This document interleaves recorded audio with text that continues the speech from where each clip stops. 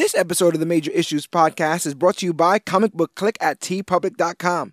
Take a selfie rocking one of our shirts from TeePublic and use the hashtag CBCWorthy for a chance to win 2 free tickets to see Captain Marvel in theaters March 8th. Just click the Shop Comic Book Click link in our show notes to make a purchase, or follow us on Facebook for more information. Remember, you are worthy.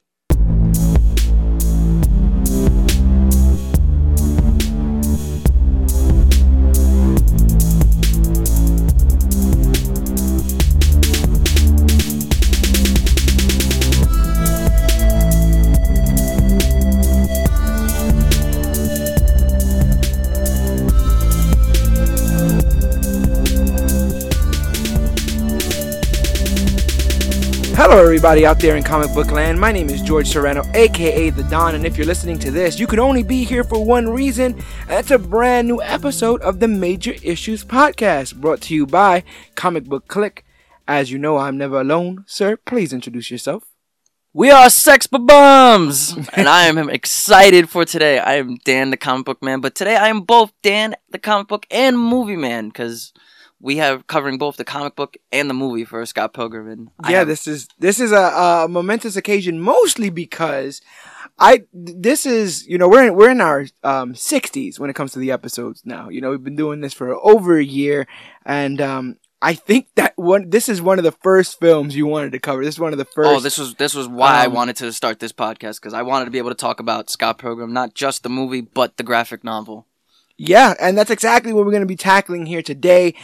Scott Pilgrim versus the World, a film directed by Edgar Wright, I guess adapted from the comic by Brian Lee O'Malley, and this film hits United States screens in August 13th of 2010. Did you see this film? I saw this in theaters, yes. Oh, this must have blown your mind, huh? Oh, what's crazy is I have a huge love for Michael Cera, one of my favorite actors, very relatable to me. I think he's great in everything he does. Uh-huh. And when looking to see if I watched all of his movies, I was on IMDb just going through his entire filmography, and one of these up-and-coming movies said Scott Pilgrim vs. the World.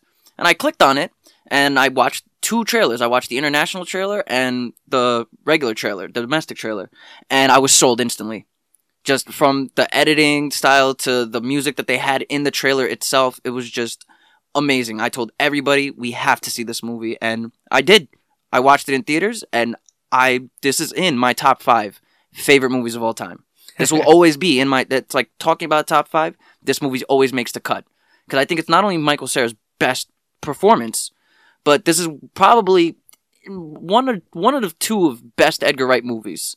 Yeah. Like, if I wanted to say his best movie before watching Scott Pilgrim, it was always Shaun of the Dead.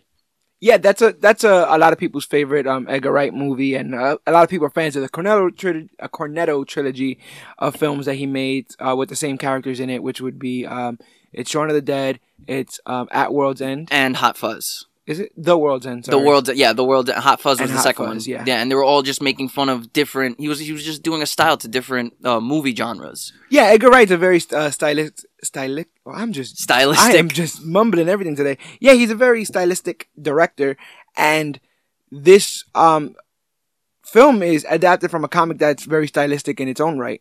Although it's a comic book, it actually takes a lot more from manga than it does anything else. You see a lot more of the way they shoot their action in the book, the way certain people express themselves, and the original Scott Pilgrim books were in black and white, as manga is for the most part. I didn't start reading the color editions until late in the game, but I kind of enjoyed the whole black and white thing about it.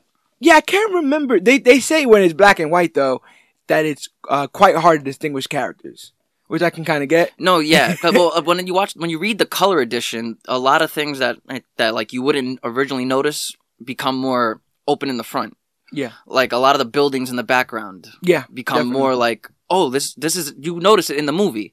Like after one of the, I think it was the Roxy Richer fight. No, it was after the Todd fight when they're in that place Pizza. Yeah. In the background, you see Honest Ed's. Oh, right, but it holds a bigger place in the comics. That was one of the fights. That was the first fight scene between Todd and Scott in the comics. Was at the Honest Ed Superstore. Oh. Well, what's funny is that we've done older movies on this podcast, but this movie sits at a very important place in like where comic book movies, Yeah, this was during the time of the MCU. This was like 2 years right in the beginning of the MCU. 2 years into the MCU, so you only had maybe both the Iron Mans and the Captain America. Yeah, I think Iron Man 2 had come out already. I think Captain America comes out in 2011 with Thor.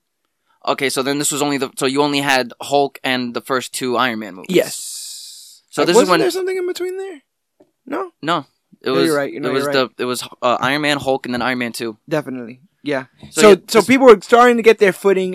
Starting to get a little bit more familiar with not only comic book characters but comic books, and just the overall culture shifting. YouTube is getting big. Video game playthroughs are becoming humongous.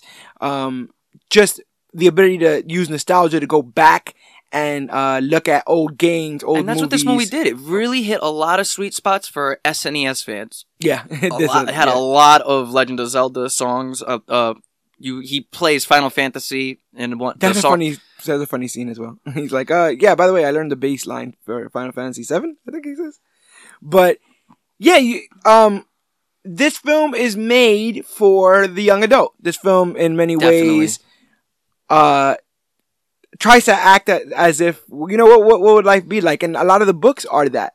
I tried to read all the comics that the film was based on so faithfully, but there are literally 6 volumes. Not 6 issues, 6 volumes. Each volume having over 150 pages. Yeah, and I think the 6th book was written for the movie. It was written for the movie. The 6th book was adapted from the movie instead of the movie being adapted from the 6th book. Yeah, the 6th volume comes out in 2010. So it literally used some of the film's elements to complete its story. Which I think that's perfect. Like when you talk about comic book adaptations, most comic book movies already have the source material that it's going off of. But for a comic book to still be in its series and be based off of the movie instead of the movie being based off it is just a weird turn of events that I kind of like. Yeah, it's a big deal. And another thing is, Watchmen's been converted from comic book to film. Watchmen was 12 issues.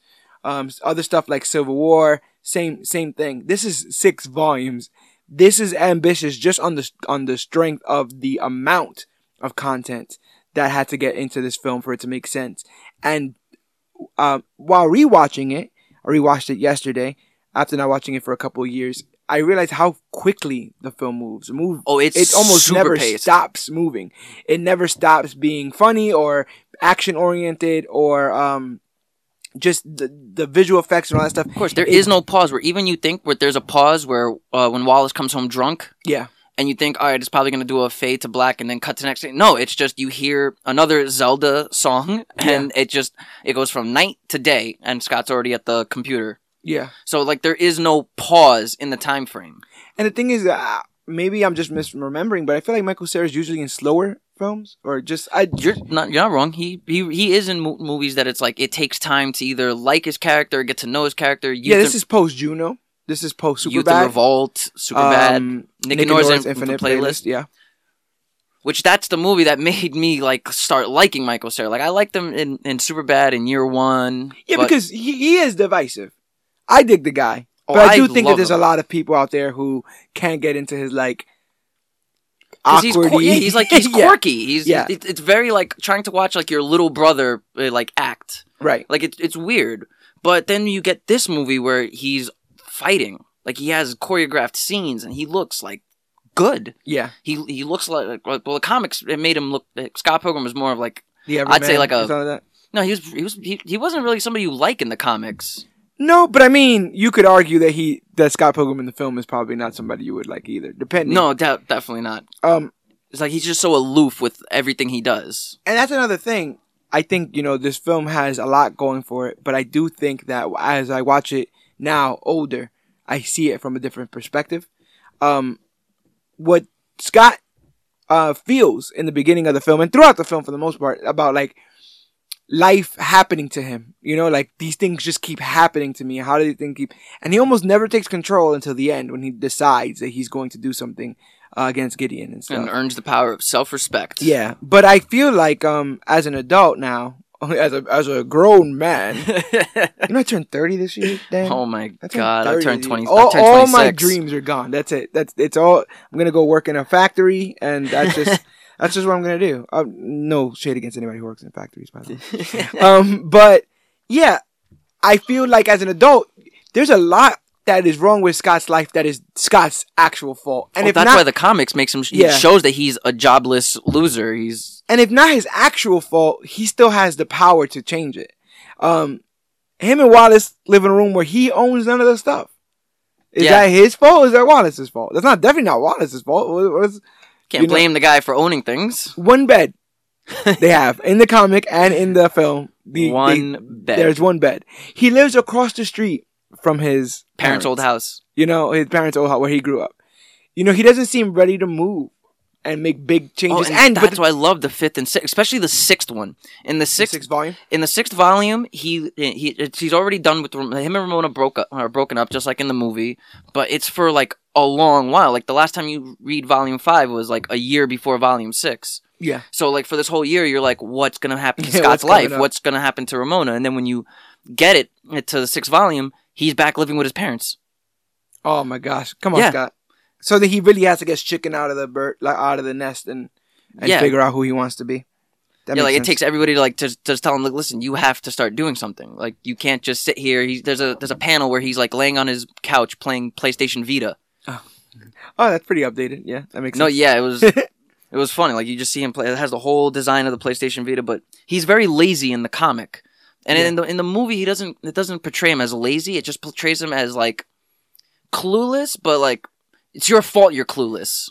But you know what it is? He's not proactive with anything. He doesn't see what he should do and then go does it. As a matter of fact, a lot of times in this film, Wallace is the person who tells him what he needs to do. Oh, yeah. Wallace is like, you need to go get Ramona if you love her. Wallace is like, you need to go break up with Knives or else I'm going to do something about it. Sweet angel. Wallace goes, you need to go fight, what's-his-face, Gideon and stuff. And we'll get into all those characters in a bit. But, yeah, I feel like in the beginning, he's just not proactive. Things are happening around him and he just thinks it sucks, and he says a lot of that. He says that a lot in the book itself. This sucks. And so when we first meet him, he is healing from a breakup, a pretty painful breakup, and he's choosing to heal. He's choosing to heal. I don't think he's healed because Ramona remarks his hair, and that sends him on a because the last time he cut his hair was during his big breakup. It was right before his big breakup, and he thinks that the hair is why she broke up with him. That's what it was in the comics. Yeah, in the comics it showed like maybe she broke up with me because my hair looked bad. Right, and so he just a mention of something in the previous relationship just sends him spiraling down. Puts his hat on. Yeah, so I don't know how repaired, how much he rebounded off of Envy, who we meet later on. But yeah, he's in a happy relationship now with a high schooler named Knives. Knives Chow? Yeah, Knives She's Chow. Chinese. She's Chinese. No, what got me... There's a lot of very human conversation in this, and in a way that doesn't feel like it's written for a movie. And one of the parts that got me where I was just like, they did not just go through that whole thing in conversation. But she's like, wait, she's Chinese? And he's like, yeah. He's like, Catholic school. She's like, with the uniform and everything? And he's it's just nice. And she's like, oh my God. And it's like, yeah, that's kind of a trope. That's kind of what you see in anime, in manga. You know, everyone goes to school. They all got uniforms. Schoolgirl with the uniform and everything. Yeah, and so he literally snatched a girl from the comic books. You know what I'm saying? He literally snatched a girl from the manga. And how do you feel about that? Did that make you feel uncomfortable at all after rewatching it, reading the books? How do you feel about the distance in age between Knives and Scott? And does that make Scott a user? In the book, Kim asks him pretty much like, "Are you being a user?" No, in the book, he is actually a heartbreaker in the book. It is shown, and it's only showed in subtle conversations with Julie. Where she's like, that time you broke up with Kim, that time with this, that time with whatever her name was. He's like, that wasn't what it looks like. Holly, yeah. In the comics, he really is a Ramona, and they make it known that when Ramona was talking about herself, and I think it was book 2, and Wallace and Knives were overhearing it. Yes, because it was Scott and what's his face, Lucas Lee were talking about Ramona. And Lucas yes. Lee was telling Scott, Ramona's a bad person. Ramona cheated on me, I think. Yeah, she cheated on me. She's just she's a heartbreaker. And then Kim looks at Wallace and says, "Does that remind you of anybody?" Yeah. And Wallace is like, "They might be a match made in heaven," because it's true. But as far as that relationship goes, in the Me Too movement, it would be seen as problematic for. I mean, there wasn't really ever an age said. So I think they were very smart with not saying an age because... Oh, no, they say... Well, I don't know. Wait, was she 17? Yeah, she's 17. It said 17. All right. Yeah, it says 17. Then you just have to look up the age of consent in Canada. In the comics, if someone says that she's younger, he like puts his foot down. He's like, no, she's 17. I wasn't really creeped out by, but we knew these people, don't we? Like, we knew people growing up who like dated younger than their age and stuff like that. My sister dated guys that were in their 20s when she was 17, 18. So it's like, it's not like it's unrealistic. It's definitely not unrealistic, but in the same sense, it's kind of creepy to see a 23, because in the comics he's 23, in the movie he was 22, I think. Yeah. But does the fact that he's in his mid 20s dating a schoolgirl, and that's what Kim gives him crap for, right? When the film starts, he's like, haven't you been out of high school for like 12 years? Yeah. And he has to keep like putting his foot down with that. I felt like just as realistic as the situation is, it's the same situation where he kind of in her eyes he's everything. He's out of school.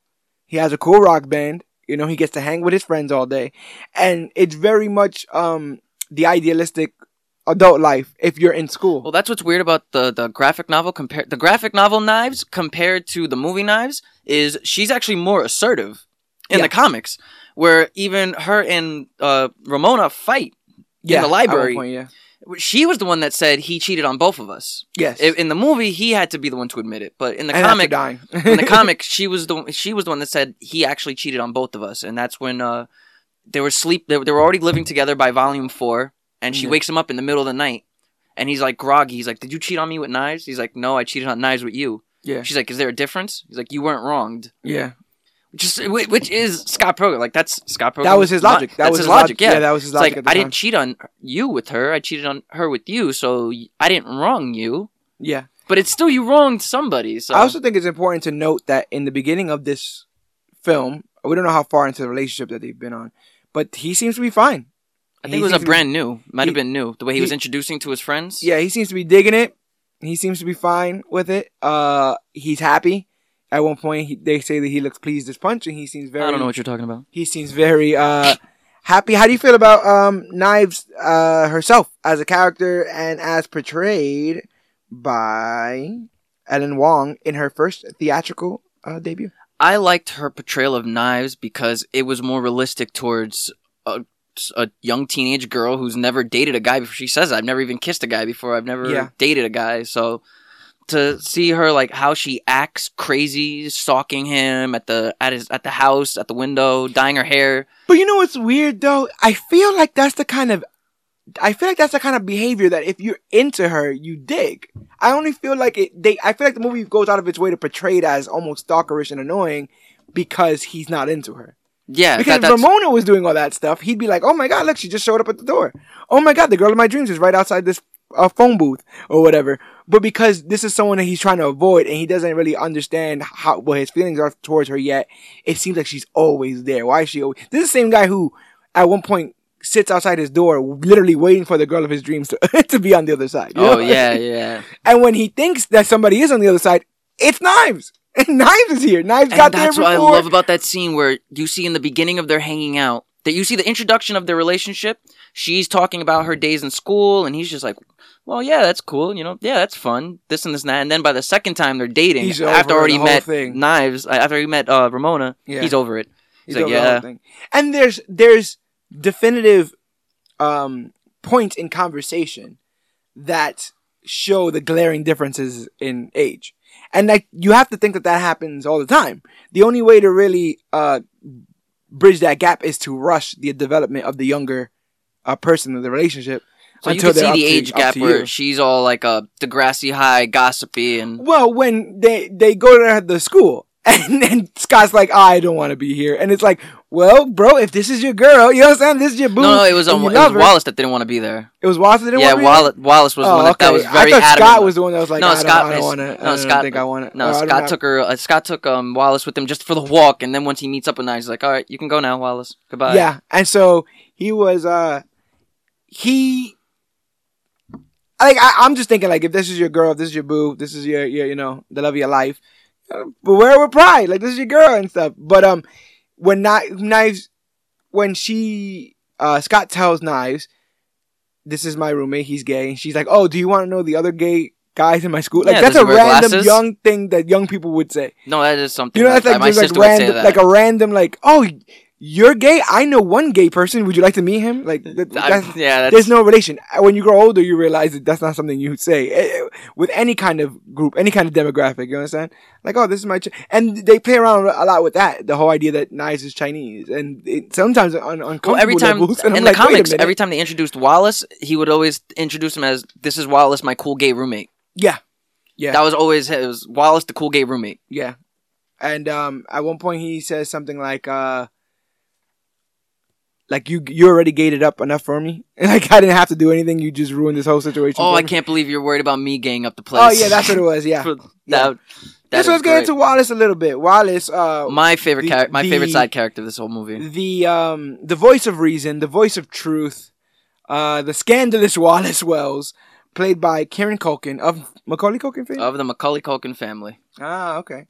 And he's Scott's gay roommate, and he is always the one kind of breaking it down to Scott. Now, their roommate situation is terrible. Scott owns nothing. They have one bed. It's a mattress on the floor. They have no light. Basically. It's a futon. They have no natural light. Sorry. Yeah, no natural light. I think it's a futon on the floor, and that's something that was both in the comic and in the where even that whole scene where he's like, oh, does that mean you're going to move out now? It's like, do you see another bed? Or does that mean we have to stop sleeping together? Do you see another bed in here? Yeah. Nope, you're totally my bitch forever. And they start cataloging shot for shot from the comic, and I love it. Definitely. All those little details. And one little fun fact I love, since we're already in the beginning.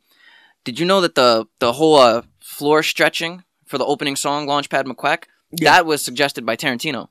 Ah, that was a Tarantino idea where he said that opening is amazing. It's really, really, really one good. Of the best really, openings, because every time a new actor is introduced, they have their own animation design, and all those animation designs were hand drawn, and you can see the hand drawn. Like, they're not clean cuts like a computer or digital artist, or like you're just taking clip art and putting them places. This is literal hand drawn animation, which not only speaks to the attention to detail, but also the craftsmanship. And this film is well crafted. It's crafted in a way that warrants multiple viewings. And when you watch it multiple times, you'll find different things.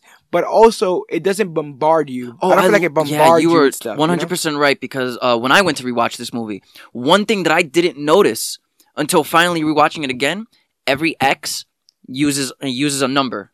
Yeah. Like when Matthew Patel points to Scott Pilgrim at the Chaos Theater, he points with one hand. Mm-hmm. When Lucas Lee points at Scott Pilgrim, he's like, "I'm talking to you, Scott Pilgrim." He points with two. Todd Ingram, when he was drinking the coffee, you see him holding the coffee with three hands. Also, Lucas Lee has a 2 tattooed on his neck. Yeah. But like they show the X. It's very apparent that they show the number of X's and what their placement is. Just the fact that also one big thing that no one will notice unless you really pause. During the scene of Scott Pilgrim of Sex Bomb versus the Katayanagi twins, when the Katayanagi twins move their dials, they both turn their dial to 5 and 6 because they're Evil X 5 and 6, which they both. And when you defeat them, you get 11,000 coins. I was saying that might be a nod to Spinal Tap. When you turn those amps to 11, that's why originally I thought, hey, maybe they're doing a nod to Spinal Tap. But then I went back and I noticed that every X had their placement number with them. Yeah, somewhere around them. They kept that close. That is Edgar Wright's attention to detail that you won't get in many directors, many filmmakers won't really use that much attention to detail. Where you even see 5X. What was it? When he's walking like by the railroad, and Wallace, you hear Wallace's voice in the background where he's like 7 deadly X's. Oh, you see 5 X's. You only see 5 X's above him, which means 5 down, 2 to go. Oh yeah, that makes a lot of sense. Let's go. Let's talk a little bit about Edgar Wright before getting into the rest of this cast. One of my favorite filmmakers. Definitely talented, young British director. Most notable for the Cornetto trilogy. I think that's one of his most famous works, amongst other things, especially being this screwed over for Ant-Man. Yeah, but he seems to always want to tell. Oh, not always want to tell. He seems exceptionally good at telling a certain kind of story, and it seems to do with not only a reluctant hero, but the idea that the mundane will be portrayed as spectacular. When you look at Hot Fuzz, it's literally this guy's a mall cop. You understand? He's basically a mall cop in that film. Well, that was perfect with Shaun of the Dead. Yeah, he was a video store clerk. He worked at like an electronics store. He's walking through the whole city of London during a zombie apocalypse, not even noticing that the zombie apocalypse was happening. Because he's basically a zombie himself, just doing the same thing over and over again. That's the social commentary that Edgar Wright puts in his films. Like, we are so zombified in our own life. I didn't realize you were so touched. We were so zombified in our own life that we can't even notice when an actual zombie apocalypse is happening. Yeah. And one of the things about that mundane being portrayed as spectacular that he loves to do is the like gear up scene. He does it in all his films. Every film has that gear up scene. And I think it comes from like just 80s action films where you see like, I'm putting the bullets across my chest. That would just be his style. Like the jump cut style. But the thing is, it's never anything really cool. It's like in this film, it's wristbands, and then he take 30 seconds to tie an Adidas.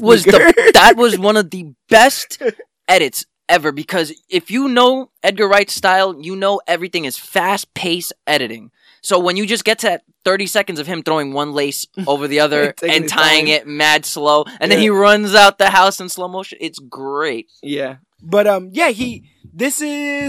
Scott Pilgrim is kind of an everyman. He's a regular guy.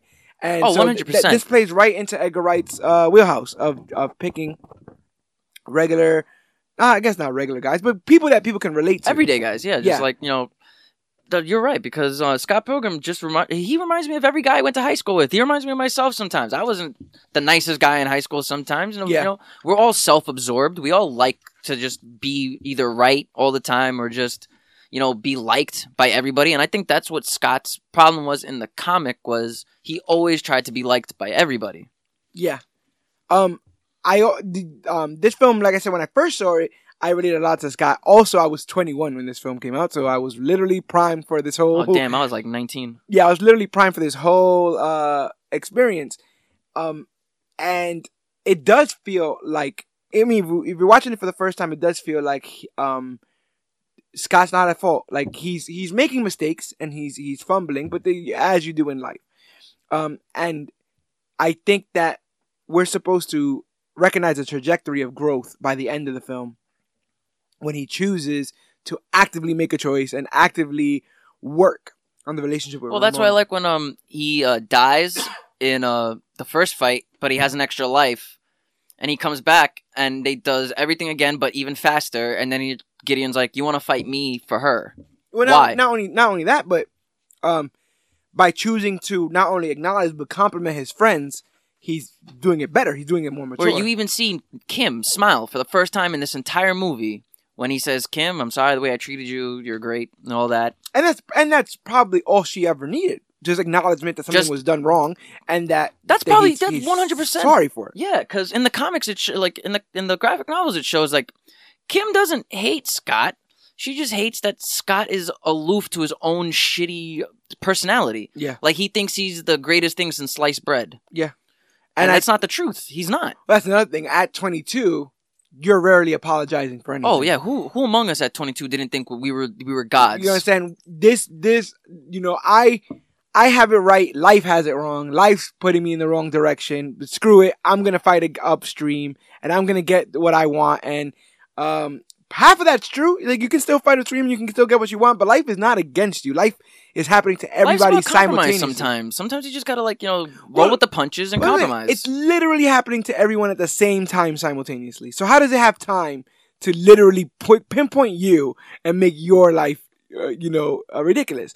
Sometimes that happens because of the people around you and their lives and how they're choosing to live their lives. They're making choices. And the thing with Scott is literally everyone around him made a choice. Envy, while not making a good choice, his ex-girlfriend, she didn't make a choice. And that choice ultimately got her and her band world famous.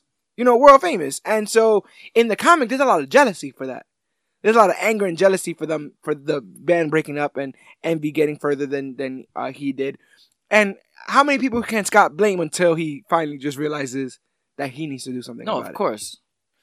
But I do think that the first time you see this, and depending on what age that you are, you're seeing this, you're gonna feel it from a different perspective. Oh no, when I very first watched this movie, I thought I was Scott Pilgrim. Yeah, I'm definitely Wallace this time without kissing the guys. I mean, listen, people out there like kissing guys, that's fine. It's not my thing. It's a mustache just like in the way. I have to credit this movie for the fact that I learned how to play guitar because of this movie. I bought a guitar in December of 2010 because I needed to learn how to play all the Sex Bob-omb songs. And the first song I ever learned how to play was Threshold.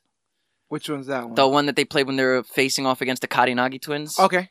Yeah. Where it's like, we're here to make you think about death and get sad and stuff. Yeah. Now my favorite is that Garbage Truck song. That is everybody's favorite song. I guess because I didn't think I'd like it so much because he's talking about being a garbage man and he has a garbage truck. I think it's about love somewhere in there. But just, they have a level of swagger in that song. And it also has one of my favorite movie moments, which is Neil thinking he's singing along with it. Yep. And he gets it wrong. I've been there. He says like, oh yeah. And the guy oh says, my, like, my, no. my. I think the lyric was my. And Neil said, oh no, my. Yeah, something like I've that. been there, Neil. He messed up the lyric. And oh my God, it's so funny. Let's talk about music then. Let's talk about the music that's in this film. Beck wrote all of it. And it's a lot of it is garage bandy.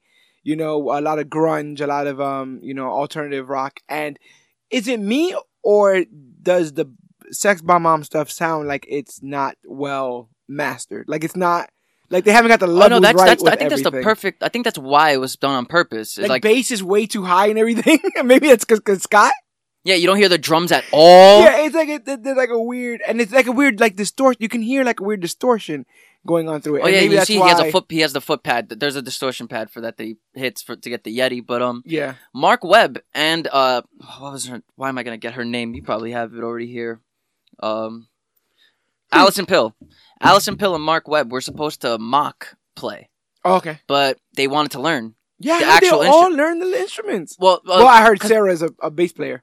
Michael Cera learned, and I got this from the DVD commentary. Michael Cera learned how to play guitar because of Nick and Nora's Infinite Playlist. He was supposed to mock it, just like Aaron Yoon, his other gay friend, was mocking to play the guitar. Michael Cera's like, no, it's 4 chords. I can learn this. Yeah, and then he picked up guitar, and now he's a full-on guitar player. So he was the only one that knew how to play an instrument. Yeah, none of these songs are like. I wouldn't call them like complicated. I mean, listen to the titles: Launchpad McQuack, Garbage Truck, Threshold, and then there was the other one that they're Summertime Madness, or something like that. I was like Summertime Sadness. That's Lana Del Rey. Well, yeah, it's something summertime. And wait, do you? Oh, yeah, but I think that You almost wait for moments in the film, especially with like a Michael Cera film, a young adult film, a young romance film. These are usually ladled with studio music, like not studio music, but like popular music. I'm sorry. Yeah, like a pop culture soundtrack. Like you would hear like songs that were either nostalgic or on the radio now. Yeah, and I don't feel like you got a lot of that. Although there's an amazing By Your Side cover on this album. No, that wasn't a cover. That's Beachwood Sparks. Yeah, but that's from Sade sang that song first. Sade? I'm saying that wrong. No, you're right. Sade. Yeah. Sade. Yeah. She said that she sang that song first because that's the only version of that song I heard. That's right. I remember that version. She's the version I found because I thought Beachwood Sparks was the original. No, yeah, she's the one I've always heard. And then when that song, it's like, I know that. Are they playing that song? I know. But I always get Sade mixed up with Dido sometimes because they have that kind of, both great singers. But I love the ability to ramp it up and slow it down when they needed to. And the Sex Bob-ombs are a character in itself, and their music is a character in itself. Literally, at one point, personifying into a Yeti and attacking two dragons. Yeah, that was probably a really underrated fight scene because it wasn't really a fight, it was a battle of the bands, but just to see like a giant Yeti come from his distortion pad, they turn the dials up to 11, you see two dragons come. It's pretty cool. Are you a Sex Bomb fan? I'm a huge Sex Bomb fan because I'm originally a Beck fan. I love Beck's music. My father introduced me to Beck. And there's a lot of Beck that sounds like garage band kind of music. Well, I think that was what Beck's. That's who he was. He was a garage band thing. That was his style. Mm-hmm. So he wrote all the songs. He wrote Ramona, Threshold, Garbage Truck. The only song he didn't write was Launchpad McQuack because that's actually in the comic where when you see Knives going to the band practice and then they're all playing. They have the whole chords and lyrics where it says, "Now, hey kids, now you can play along with Sex Bombs." Yeah, which is funny because the comic book actually breaks the fourth wall a bunch of times. I think it was in the second book where everybody was getting together to eat vegan shepherd's pie. Okay. And Stephen Stills literally looks at the panel and says, "Hey kids, with the adults' help, now you can make your own vegan pie." And you see all the ingredients and everything. Yeah. How much time to put it in, what to chop up. So I like how it breaks the fourth wall for funny things like that. Yeah. Where it says, "Hey kids, now you can play along with Sex Bombs." Yeah. And here's the lyrics and here's the chords.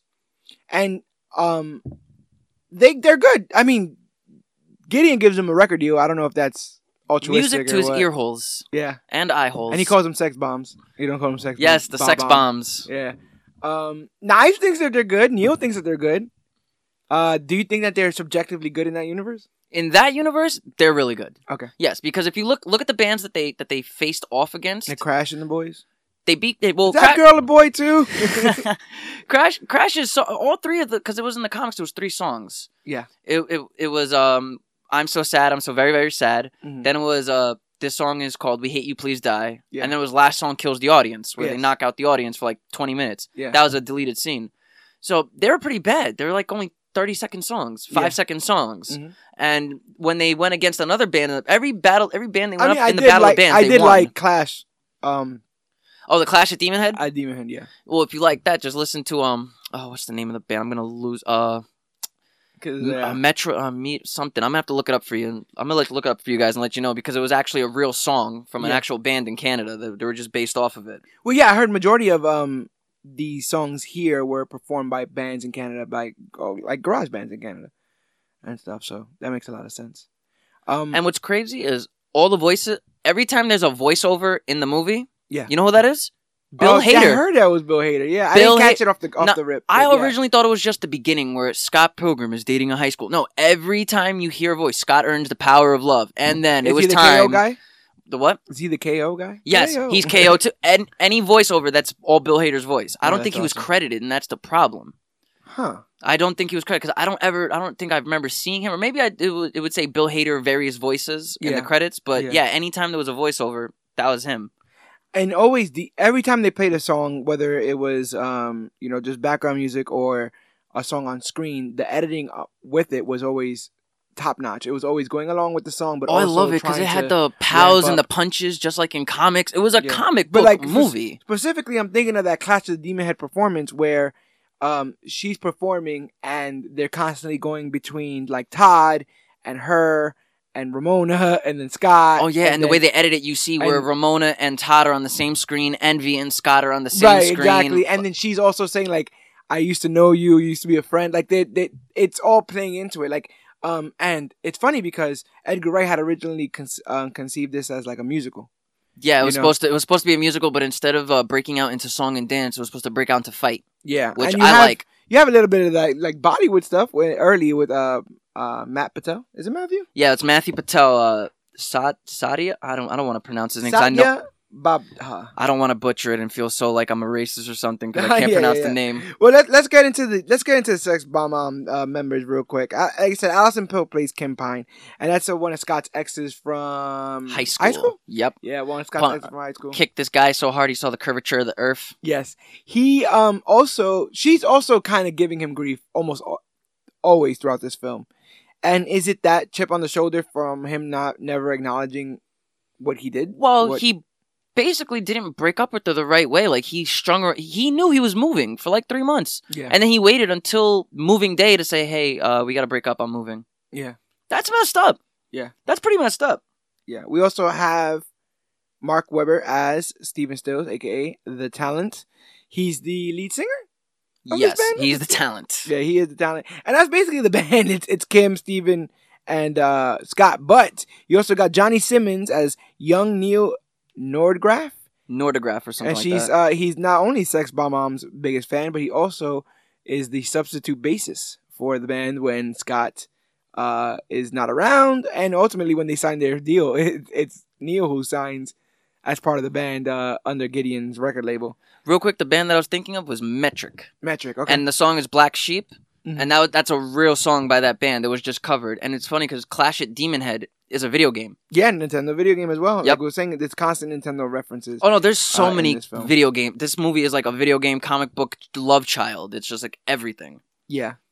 I love the whole hyperspace. That Canadians don't have hyperspace there. So Ramona's just what was it? The hyperspace. I think in the way explained in the comics was there's this really convenient highway in your head that's like 300 miles in like 15 seconds. Yeah. Which subtly says there's nothing in his head. Yeah. And His head is so empty that she she could could skate literally right just through. skate right through his head, and Yeah. that's why he ended up thinking that's the girl of his dreams. Yeah.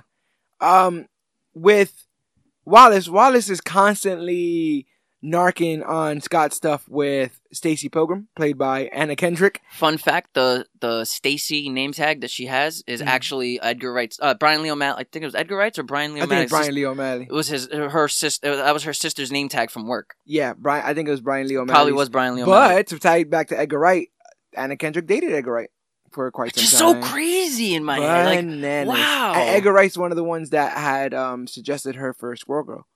So Are they gonna do a Squirrel Girl? I don't Girl? know if they're gonna do a Squirrel Girl, th- but I'll watch anything with Anna Kendrick in it. I'm a fan. of Anna have you Kendrick. seen Mr. Right? I've heard of this. You have I've to heard watch, of this. dude. It is one of the Yes, best Sam Rockwell, Anna Kendrick I've movies heard ever. of this. Yeah. He plays this assassin that wants to be out. He just wants to be a normal life, and he Yeah. meets Anna Kendrick, and he falls in love. Yeah, It's one of the best comedies I've seen. It's so Awesome. great. I saw Up in the Air. I think that's her and George Another Clooney. great movie. Yeah. her and George Clooney. Yeah, Which fun fact about that? This is all going to tie in together because 6 Degrees of Separation. Everything is together. yeah. Well, look right there. She was in a movie with Batman. She was in a movie with Justin Hammer. And Continue. the director of Up in the Air, Jason Reitman, is good friends with Edgar Wright, and he was one of the few people that saw the rough cut. It was Jason Reitman, Kevin Smith, and Quentin Tarantino that all saw a rough cut of the movie. Yeah. So like everything is just 6 degrees of separation is a real scientific thing because we really are only 1 to 6 degrees separated from everything in this world. Every single thing. Isn't that crazy though? Like she was in a movie with a director that needed consultation with another director and dated this director. It's like this just crazy. Where you even have Captain America's in this movie. Yes, he Superman is in this movie. Yes, he is. Captain Marvel's in this movie. Yep, and from Legion itself, Aubrey Plaza plays Julie Powers. Stephen Stills' Yep, I forgot she was in Legion. Yes, Stephen Stills' ex-girlfriend. Is she the ex? She's I know she's an the ex. ex in the book. And in the comic, it was in the movie. He wanted to like get back with her just in that like one scene. But Okay, yeah. it was in the comics. It wasn't. It was like they were like always on and off. There wasn't like she was adamant about not dating him. Yeah, she's her character is basically a hanger-on, right? Like she's just like a big groupie for like Envy and stuff. Yeah. Like that's all that she really is. In And this what's film. crazy in the third book, Infinite Sadness, when Envy interrupts her, when Yeah. she's like, "I'm talking to Ramona," there's a little panel where it says Julie needs to be in the conversation at all times or something like that. Oh, okay. So she just needs. There's to... so many like things I thought they could have brought it in, like when Todd doesn't know Well, the there's word. literally 6 volumes. Like, I know, we were just but talking about it. It's hard. It's just those little details that they picked. I felt that they picked and chose a lot of the details that they wanted to put in, like when she's like, "You are incorrigible," and Todd's like, "I don't know the meaning of the word," and it then says he really doesn't. Shows up. That's really there. Doesn't, So yeah. when he tells young Neil, "For this moment on, you would be called Neil." In the comics, there's a panel that said this was the greatest moment in Neil's life. Yeah. I would love to see. You hear like Bill a Hader, sound effect. You hear like a level up sound effect. Yeah, that in was the that's background. which is Edgar Wright is the man. It's, Yeah, and that's another thing. Because they couldn't do everything, they did find ways to shortcut some stuff, but they kept the meaning and they kept the importance of it. I felt. Oh like, no, a lot of times. the heart, the tone, everything made sense. When you're reading these books, you expect their relationship to be over the course of a year because you're reading this book once for 6 years. Yeah. You're following the story. For 6 years, you're following one book a year.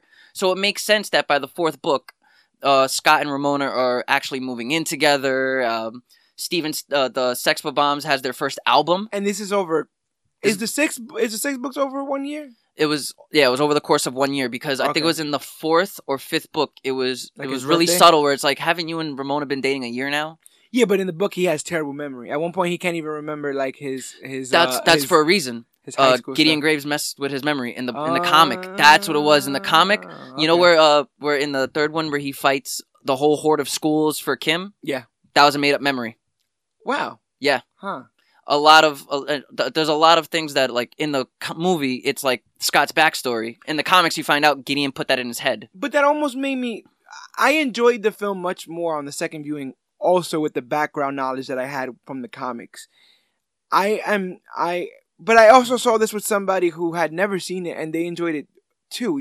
Is it just levels of enjoyment? Like you will always enjoy this film? I feel there is levels of enjoyment. Like you can, if you're a regular moviegoer, there's no way this movie's not going to be entertaining. If you're a film fanatic, there's no way that this movie is not going to be seen as a masterpiece. If you're a comic book fan, there's no way that this movie is not going to be seen as one of the most accurate movies you've ever seen. There's who you are. Doesn't depend on if you're going to enjoy this movie. I think this movie is just going to be enjoyed by everybody. And though it was a box office bomb, it's still critically one of Edgar Wright's best movies. Yeah, let's talk about that. That budget was 85 to 90 million, and it made 47 million. Oh my, that is. It did not make its production budget back, and that's huge because that's a flop. Breaking even is not really a win, but people see that as a win in comparison to not breaking even. So I never see breaking even into a win because just because this budget was 90 million doesn't mean their marketing money wasn't in the budget. Like you have to pay for TV spots. Sometimes that's an additional. Yeah, it's an additional. Yeah, so when you break even, you still have to make back what you have to pay these actors. Yeah. What you have to pay the crew. Yeah. Breaking even is just nothing. And we spoke a little bit off air, but yeah, it turns out that if you add up like the totals of all Edgar Wright's films, they barely breached 200 million. That is sad. To think that nobody actually went to theaters more than once to see James Wan has a $1 billion film under his belt. Oh my god. It's true, bro. I know, it's true, bro. $1 billion. I mean, James Wan, kill it, Mr. Wan. Justin Lin has 3 $1 billion movies because he directed the last 3 Fast and the Furiouses from 6 to 8. He directed them, so he has 3 $1 billion movies. Yeah, but Edgar Wright can't even crack 2. I guess there's definitely an audience for that kind of stuff too. And that's what I find it weird is when things become cult followings. I think that's more disrespectful than if you just how is it you wait 10 years for a movie to be considered, wow, this is actually a masterpiece. I can see that.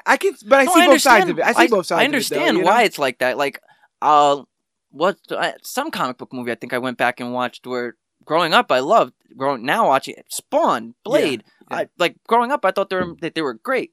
Now they're bad. Certain movies that I thought were bad, like Ghost Rider, I have an appreciation for because it's Nicolas Cage. So, but I digress. The point is but it's also the same thing with this, right? I would love to think that the person who's listening to this episode right now has followed us on the journey from the beginning or somewhere down the line. But somebody's going to be hearing this for the first time. Somebody's going to be hearing my first episode for the first time and being like, wow, this is really something I want to listen to. At that point, any viewer that listens to these episodes leave with either having a new sense of appreciation, having a new sense of hatred, or watching it for the first time. And it's the same thing with Edgar Wright, and it's the same thing with these movies. And like you said with Michael Cera, where you meet if you've never seen some of these actors before, if you've never seen this director's flair for style, this is the crash course right here, and from here you get to make an informed opinion about whether or not you like this kind of stuff. If you're not an Edgar Wright fan, this movie will seem excessive. Because it's just it has the level up, you see a piss bar. I heard that too. I just feel like I feel like our generation and down will get this in a way that other generations won't, because a lot of us were not ignored, but kind of raised on video games. True. Sitting in front of waking up, turning and we're video 90s games babies. On, we're 90s kids, so we have a different sense of movies. We grew up with a nonstop action or horror. Every year was a new action movie. Every year was a new horror movie, a disaster film, some sort of biopic. And that's a lot of when the magic starts to leave your eyes in the 90s, and that's why these guys are so unaffected by everything. And I don't think this movie would have worked in any other decade. You need you need the computer animation, you needed the editing, everything just worked. It is a soft spot because it's also not the blow up of social media. Like, you know what I'm saying? Like, I feel like that would have changed this film in a different way. Oh, if like this movie came out now. Yeah, you would have to have something about social media somewhere in it because there's no part of this world that's not covered. It's sad you don't even see memes about this movie. Like, you see memes of they get movies back from the 1960s and they make memes out of it, and not one Scott Pilgrim meme. I also feel like this film is very personal to people. You know what I'm saying? Like you, 100%. Like you said yourself. This is a personal film to me. Yes. And because people have that personal feeling towards it, maybe that's why it doesn't have the big blockbuster. Everyone will get this joke kind of vibe. But the ones who do get the joke will really get the joke and really appreciate the joke the same way the ones that do get this movie will really appreciate this movie and get this movie. And then, you know, movies are subjective. You can feel however you want to feel about them. But you love what you love. You hate what you hate. No one can tell you how you feel about whatever you watch or listen to or see. It's just sometimes it's easier if everybody just loved the same thing. Sometimes. We probably would have got a part 2 from this, and a whole nother series of books. But we beat around the flowers as much as we could. It's time to get to the main event, the probably the biggest character that moves the plot along in this film, and that is Mary Elizabeth Winstead as Ramona Flowers, which is a perfect casting. Besides the fact that she has the look, besides the fact that she fills the tone of who Ramona Flowers is, she's in a lot of obscure movies that no one really remembers. She was in Final Destination 3. She was in Sky High. Was she like in Death Proof or something like that? She was in Death Proof. Yes, she was. Okay. She was one of the girls in Death Proof. And there's the Tarantino tie-in again. So everything's connected. Everything's connected. How do you feel about Ramona in this film? How do you feel about Ramona in the book? And how do you feel about Miss Winstead's ability to portray those qualities? I think the first time I ever read this book, I read it under what Brian Lee O'Malley said, that he based this character Ramona off of an ex that broke his heart in high school. Okay. So when I first went into reading this, I went into reading thinking she's a bad person. Oh, okay. Come to find out, she's not a bad person at all. No. I think she's truly misunderstood. Where she even says it herself, you know, I've dabbled on being a bitch. Part of the reason why I moved out. She's one of the only few characters that accepts her flaws. And she's been accepting her flaws since the beginning. I agree that she accepts her flaws. I think Ramona's issue in this film and in the book is that she thinks that if you run away from problems, they will just go away.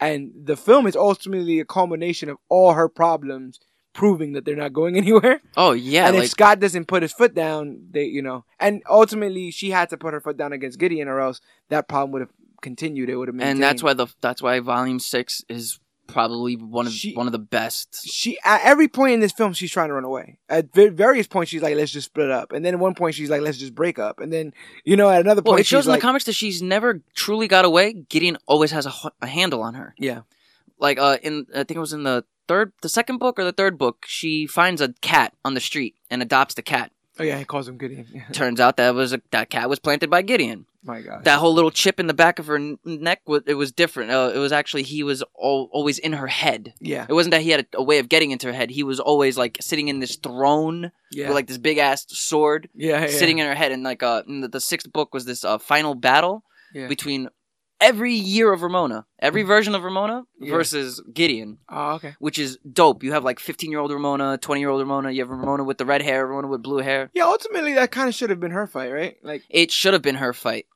and that's why I like. But I like that they did the Knives versus Ramona on the side of Gideon versus Scott. Oh, that scene is filmed very, very well. I really, really like just that whole everything in the Chaos Theater. I think he did his own choreography, Sarah. Sarah? Because I was watching a lot of the on the DVD, they have a lot of the scenes that they have. They'll have it without the animation yet. Yeah. So instead of you seeing this big flaming sword, he's just holding like a small little stick. He's holding like a handle of a sword, and you actually see him doing the motions of swinging. Like he learned all of it.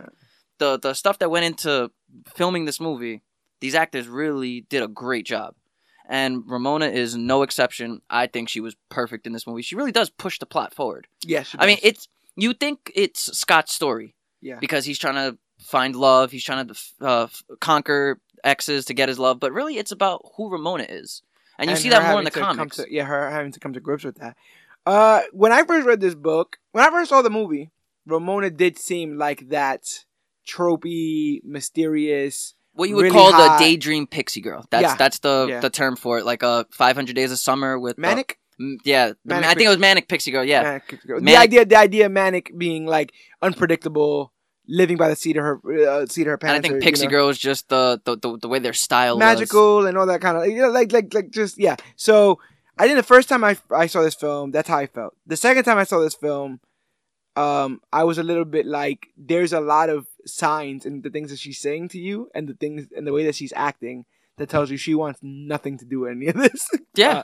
And it's she all right rejects him like 3 times and he kept asking her out. Say, hey, do you want to go out with me? No. And then the first date that they go on, he doesn't plan anything. They don't do anything. He even shows up late because he thinks she wasn't going to show up. They just walk down the street and then they get stuck in a snowstorm, which brings them back to her house. And then everything with the tea and the, I'm not going to have sex with you right now, Scott, stuff. And that's a choice that she makes, you know? He was all in for it. He was in for all that stuff, and he was with Knives. Is one of the funniest jokes, probably my favorite joke of the movie was, can this not be a one-night stand? For one thing, I didn't even get any. Yeah, and that's straight from the comic. Yep. That's straight from the comic, the same way, all the teas, when she's rattling off all those... Mary Elizabeth Winstead was asked if she wanted to have a picture of all the words like in the script in the closet, and she said, no, I want to memorize them. She went and memorized all of that. They were going to have it right there where she opens it and she's reading it. Nope, she memorized that all in her head. Yeah. And it's crazy because it was like 15 teas. It was like ginseng with honey, sleepy time, a constant comet, liver disaster. In the comic, I feel like because we spend more time with her gradually, we see that she is actively trying to like help Scott grow. Like, your hair is kind of this, and your apartment is kind of this. And you should get a job. You should do this, that. Yeah. And where he even gets a job to impress her. Yeah.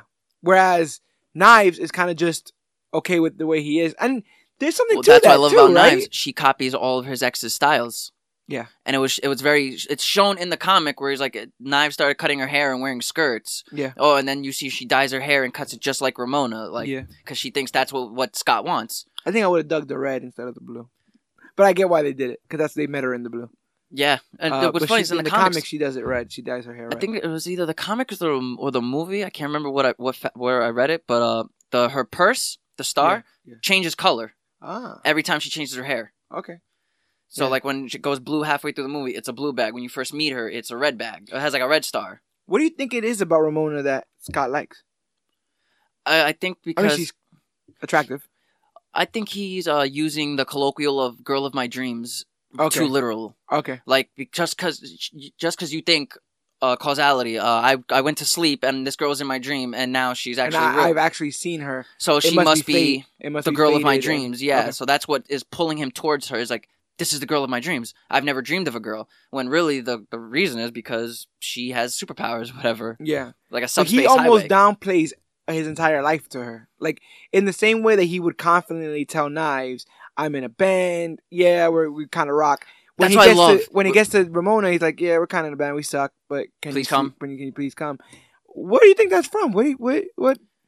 I think he knows that I think my personal perspective, he knows he's better than Knives. He's older. He's not in school. He, like you said, he has a band. He hangs out with his friends all day. He does whatever he wants. When it comes to Ramona, he sees this like untangible being that he needs to get close to. She has.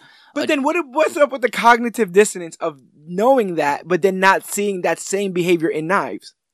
Because he's Knives, selfish. It's who we are. That's why it's realistic. He's doing, it's true. He's doing to Ramona what Knives is doing to him. It's like, what do I have to do to impress you, to be the kind of person that you want to be with? And it's sadder with Knives because she's younger. So she's gonna grow up. She's gonna change. She's not gonna be with the same guy forever. And they're not telling her the truth. Like that whole scene where she does dye her hair, I think it is sort of kind of emotional. Like, it's not like sad, or it's not like but when you look at it, when you realize the depths and the lengths that we go to change ourselves, specifically women, have dyed their hair or cut their hair after either a breakup or a mental meltdown. Like, I have female friends that say all the time, like, I had a mental breakdown and I cut my hair and dyed it. So it's like, you see the realism behind Knives being a 17-year-old girl that will do anything to impress this guy that she thinks she loves. Yeah, because it's one thing to change your appearance and stuff like that because of trauma to start a new chapter, but to change your appearance because you think that somebody else might like it more or might like you more, shows a lack of faith in your ability just to be as to good. be yourself. Yeah, just to be that enough. You're good enough. To be enough, yeah. And that was the thing is, she wasn't enough for him. Ramona wasn't enough for him. And I liked that Knives, well, how do I put this?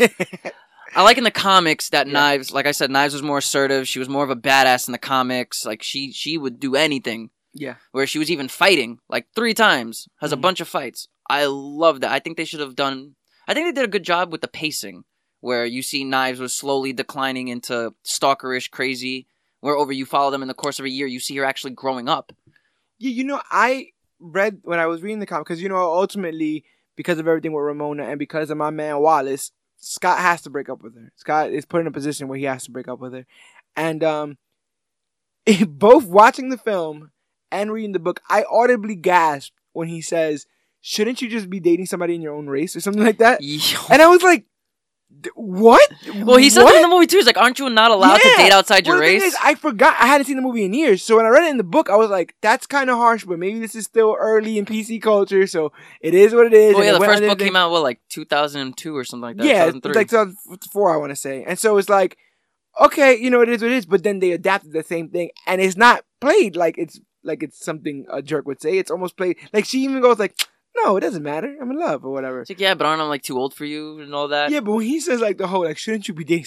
Like, I've heard of all kinds of reasons to break up with somebody, or all kinds of like bad excuses and stuff. But to like sit a girl down and be like, I've literally thought about this. You should probably be dating somebody of your own race. Like, what is, man, what? I don't. And it's funny because Brian Lee O'Malley is like Chinese Canadian. Does it get cold? But does it get colder than that? Like, I don't know. And oh man, book 4, Scott Pilgrim gets it together, man. You introduce Knives' father. I heard Knives' father gets into some of the action. Yeah, Knives. I think the fight was Knives' father and Scott fight Roxy for the first time. Okay. And then the second time, it was a fight it was Roxy and Ramona, or I think it was Scott and Roxy fighting in Ramona's bag because her purse is a subspace highway. So that's why she could pull out the hammer outside of her purse. Also, if they weren't going to go into depth with the subspace highway, why even mention it? I don't know. It was just, I guess like it was, I guess it doesn't matter. Say anything I think that's the point. Is it doesn't matter. But I get that they asked for an explanation. She gave the explanation that she gives in the comics, so I guess that makes sense. Like, yeah, you have this really convenient highway in your head that's like 300 miles in 15 seconds. Yeah. That's crazy. But yeah, then you have that, like I said, this heartbreaking breakup scene where they show how divided they are, how alone and isolated they are. And then you have this weird, like, I don't know how I'm supposed to be feeling scene where with T-Rex playing that song Teenage Dream, where he's there and he's upset over making Knives upset, and he's upset that he broke her heart, but then he thinks for a second about Ramona and he just starts to smile again, and it's all like, well, and this is also portrayed when he's with the guys, when he's with the band, and they're like, oh, is Knives coming? He's like, no, but you might meet my new girlfriend soon. By the way, I learned this bass line from Final Fantasy. Like, he just on to the next thing, on to the next subject, on to the next, like, don't question me about what just happened there. I love how Kim calls him the salt of the earth by accident. Yeah. And he's like, what? That's a compliment, yeah, to be called the salt of the earth. And he says, what? And she's like, scum. He's like, oh, thanks. He still thinks that thanks. He still thinks that it's salt. But we get introduced to the idea that if Scott does really think that this is the girl of his dreams, and if he really wants to be with her, he needs to get through her 7 evil exes. And break out the L word. When Lesbians. When you saw this in the trailers, when you saw, the promotional material for it, what did you think about that aspect of the story? The Scott versus the 7 evil exes, Scott Pilgrim versus the world, that idea of him having to have an upward battle to get this romantic. Problem was the trailer was so well edited that I had to watch it a couple of times to find out, wait, what is this movie about? Yeah, because I did also feel like that probably the reason why I hesitated to watch this movie in the first place was because I didn't really get what it was about. Well, what sold me is, like, there's the song that plays, Invaders Must Die by The Prodigy. It was like this down, and every time it does a bass or like the beat drops, you see him punching someone or him getting punched. It was just the editing style behind the trailer was so fantastic, but I did have to watch it like 3-4 times to figure out what it was about. And then when I realized what it's about, who hasn't been there?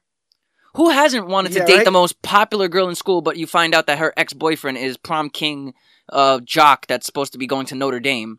Who hasn't wanted to date the hottest girl in school to find out that everybody wants her too, and now you have to like fight all of these like would-be romancers to get this girl? I know I've been there. Yeah. Yeah, you've probably been there. So I think it's a concept I can get behind. But it also makes me wonder how sustainable that is. What's the foundation of that? Like, I'm a firm believer of, like the means in which you go, the intent in which you go into something is everything. Like, that's going to dictate how the whole experience is going to go. That's going to dictate the results, all of that stuff. If you go into something with the wrong intention, no matter what good you try to do from it, if it came from ill-gotten or ill-thought means, that it'll eventually end up that way. I.e., his relationship with knives. Yes. Yeah. Yeah, in a lot of ways. But I also thought that was going to ultimately happen with Ramona. Like, he was going to be taught a lesson where you can't just be jumping from relationship to relationship just because you feel like the grass is greener over there. Like, he was literally single, but the grass was greener with this younger chick. And everyone's saying that the younger chick is not worth it. Like, what are you doing in this situation? I'm happy here. And then he gets there, and he's not happy there. He's happy here with Ramona. It's the new toy syndrome. Like, he picks up a new toy, he finds out, wait a minute, there's a better toy out now. And I guess, it's funny. Toys, video games, all that kind of stuff. That's one of the lessons that he learns, is that people are not to be played around with. And that people deserve more from him. People deserve honesty. I think that's what he learned at the end of the whole movie. I think he learned honesty is the best. Which I liked in book 4, Knives finally gets over him.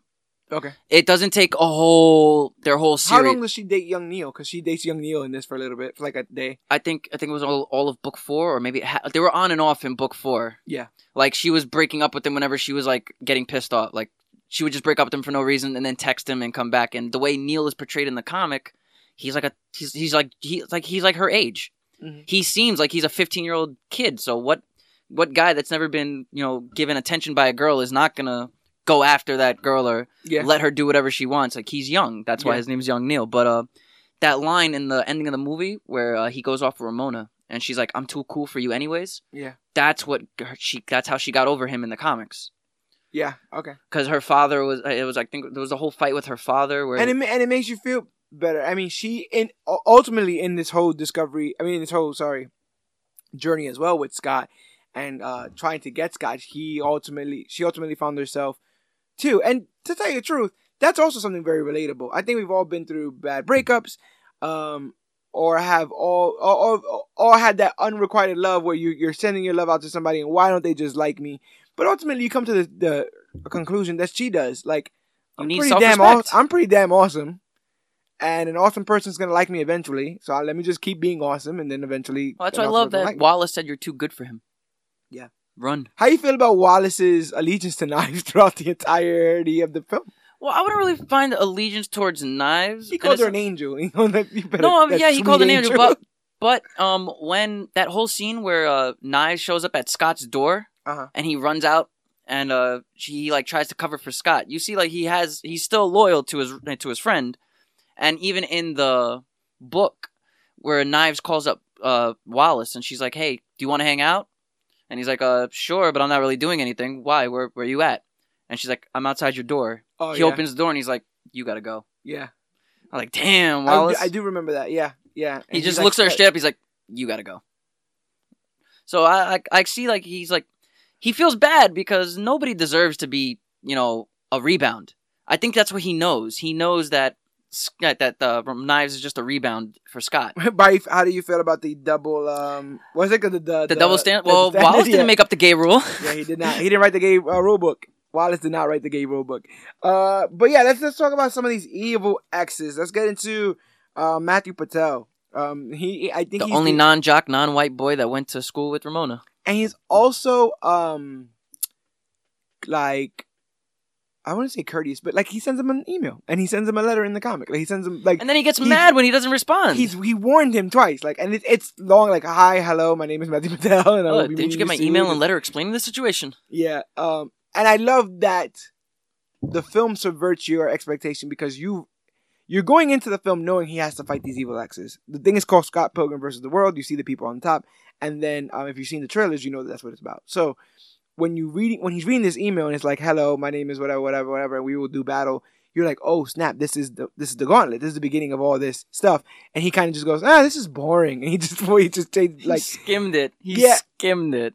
But yeah, he's the first of Ramona's evil exes, and according to Ramona, they only kissed once and broke up after a week. Is that enough to be put in the evil exes league, the league of exes? I don't know. I honestly, I don't think half these exes weren't good enough to be in the League of Evil Exes. Matthew Patel and Lucas Lee specifically shouldn't have been in the League of Evil Exes, but I think it's not so much as they were evil exes as they turned evil because they were exes. And that's what it showed Luke. That's what Lucas Lee's story in the second book was like, I'm only evil because I'm only the bad guy because she made me the bad guy. She cheated on me with Todd Ingram. Right. So like that's why they're evil. Anybody that got scorned by Ramona and turned bad because of it is an evil ex. Yeah, so Matt comes ready to throw down, and Scott acts like, I don't, what is going on here and stuff. Did you notice the subtle thing in this film where every time he gets into a fight with one of these people, someone says fight? Yeah. Someone has to say fight. Majority of the time, it is Wallace Wells who says fight or fight. You gotta fight. Scott, evil ex, fight, and then I thought that was pretty funny. But Patel has like some kind of like Michael Jackson-esque moves, and he gets called a pirate. Pirates are in that year, though. Yeah, Pirates were definitely in that year. People were playing him. How do you feel about his mystical powers and his demon hipster chicks? Oh, I thought everything. It was just so comic book accurate that I just couldn't help but love the design. Like his design was really done well. You really see the demon hipster chicks. Yeah, and also he was a hard person to fight in the video game. Yeah, I'm not gonna front. Those demon hipster chicks were really overpowered in the video game for no reason. Yeah, I'd love to play this game, especially after. Oh, you could probably you could download it for free on Xbox Live, probably. Like it's a free game, and it's an 8-bit like side scrolling. Think of it how like the old Ninja Turtles game used to be. Yeah, I was listening to I'm gonna butcher this. There's a Japanese band that plays a lot of the Scott Pilgrim 8-bit stuff, and yeah, I was listening to that stuff, and some of that stuff just makes you happier. I guess it just makes you think of older times. Well, that's why the movie instantly sold me. For the fact that Universal's logo was done in 8-bit. I forgot that. And when the movie started, I was like, yeah, this is awesome. Like that's all you need is that 8-bit opening. And we'll get to Universal in a bit because it comes up again. But, yeah, Matthew Patel, he gets the punches of doom, right? He basically gets knocked out left and right. So is nobody going to talk about like that Scott actually murdered people in this movie? Well, the thing is, no one sees it as like a big thing. And I do think that the reason why that Matthew fight is probably even the most important fight here is because it establishes all of the madness that takes place. That will be that movie, fights, yeah. And so, if at this point of the film you have a choice to make, you either dig everything you just saw or you hate everything you just saw. If you hate everything you just saw, you're gonna hate everything else because it only gets more wacky and more bonkers. And I actually, and this is in all my forms of media, I'm fine with you going crazy. Just there's a way you could be crazy on a line, like crazy, but also be entertaining with it. Yes, don't be definitely. like a boring crazy. And this movie was incredibly entertaining in the sense that it felt never so quick. It never short. let you daydream. It never let you go. Well, I think I gotta watch close today. Like there's always something coming up and popping up on the screen, and just like right when they get done with Matthew Patel, you bump into Lucas Lee, my man, Chris Evans, my man. Lucas Lee, Ramona's second evil ex. I liked him more in the movie than I did in the comic. Well, he's definitely more malicious in the film, because in both he's a pro skateboarder turned movie star, and they call him a sellout. Which actually is supposed to be, I think it was inspired by Jason Lee. Yeah, same thing. And then Wallace is a huge fan of his, and he is the one who goes to his that's castle. what I love about the comic book. He hates Wallace. I know Wallace hates him because he thinks he's a sellout. Yeah, and it's true. He's like, listen, I'll throw the fight for money. How much money you got on me? Well, here's another thing. In the comics, Wallace helps Scott train to fight Lucas. Like, they watching all his movies. 500 push-ups or something Yeah, they're watching all his movies, and they're doing all that kind of stuff. So I thought that was pretty funny. But they shortcut all that. Wallace loves Lucas Lee. We're going to go to his, he's filming a movie not too far from here. And, we see Chris Evans simultaneously squint and has his eyebrows raised. Which, if you have a human face, it's extremely hard to do. Try to squint. I'm doing it right now. Try to squint while raising both your eyebrows. It's hard because you're pushing your face together. We look like idiots. I wish you guys saw this right now. Not only do we look like idiots, but I know that our loving listeners are trying it as well. And the idea that we're all idiots right now together, that's why I made this podcast for. You understand? Incredibly hard, Mr. Evans. So, also, if you from the DVD commentary, or I think there was also there's on the DVD that I bought, the Blu-ray has like a bunch of different versions of the movies where you get little fun facts in the movie, yeah, and you have DVD commentary. So it's two things. Yeah. So you see all these little fun facts for each various scene. So that scene that did the close up of Lucas Lee crushing the cup of coffee, that was real coffee. Oh, wow. That was actually real hot coffee. Oh my gosh. That's the steam. He really squeezed a hot cup of coffee on his hand and threw it down. Yeah, well, I mean, this guy was former Human Torch, right? And this was our first introduction of like badass Chris Evans, because I don't think anybody remembers the movie Cellular. I know I remember the movie Cellular. What year was Losers? I think 2009. Okay. Or 2000. One of the 2000. Like around that. Around the time of that, where he got Human Torch, and then he started doing the Losers, and then Scott Pilgrim. Now he's Captain America. This dude has done a lot. Yeah, we don't see American Treasure Chris Evans until next year when he gets into Captain America mode, and still, I don't think people were sold 100% then. I think Avengers and then Winter Soldier. Well, look at him as Lucas Lee. And then look at him as the winter as he was in the Winter Soldier with the nice blonde hair, and jacked. I feel like there's a through line that you can make from Not Another Teen Movie to Lucas Lee, but not from those to Captain America. Like that seems like such a story, and he even carries himself differently now. But seeing him as a villain, do you think he has the chops? Do you think we could be seeing Chris Evans play a villain?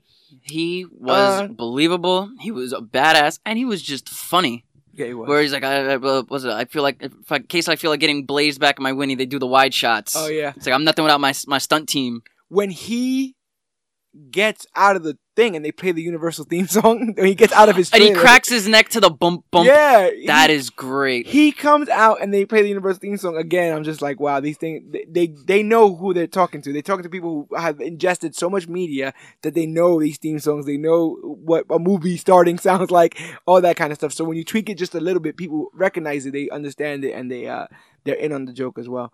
But yeah, he's kind of a jerk in this. Like you said in the original one. In the book, he kind of gives up. He's like, I won't. Well, they never even fought. That was the thing. I think he threw him. He punched him and like threw him or whatever. He's like, oh, and he's like, hey, you're Lucas Lee. I'm Scott Pilgrim. Oh, you're Scott Pilgrim? Punch to the face. Then he throws him. He's like, hey, you want to go get coffee and talk about this? And they get coffee. He's smoking a cigarette, and he's like, listen, I'll throw the fight for you. How much money do you have? Right. He's like, wow, you really are a sellout. But they both ultimately get defeated because Scott dares him to do some kind of crazy grind on a bunch of stairs, like 600 steps with some rusty. I think you see him actually crash in the comic, whereas this you kind of see it. In the comic, you like his knees hit the floor and he like disappears. The drawing looks like he's in the middle of disappearing. As soon as he impacted, he like was going away. This all you see is the poof, which Scott, go get those coins. No, I don't think he ever got the coins. I think the only time he really grabbed coins was... Well, he grabbed them with Matthew. That was it. That was the only time he grabbed the coins from Matthew Patel, because when he headbutted Todd, he didn't grab the coins. No, I don't think he grabbed them from Gideon. He didn't grab them from the Katyanagi twins. I don't even think the Katyanagi... No, they did give up. They gave up 1,100 coins. 11,000 coins. A lot of coins. The only person that ended up grabbing the coins for Gideon was Steven Stills. She's like, there goes our record deal. Yeah, he's Do we still get paid? There goes our record deal. Yeah. Yeah, really, really good.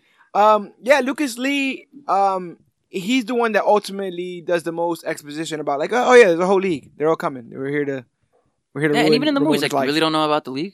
Yeah. Oh, no problem, bro. It's all cool. Yeah. Let's go get a beer. But yeah, 1 minute he's there, 1 minute he's gone, and Lucas Lee is done and dealt with, and then we get.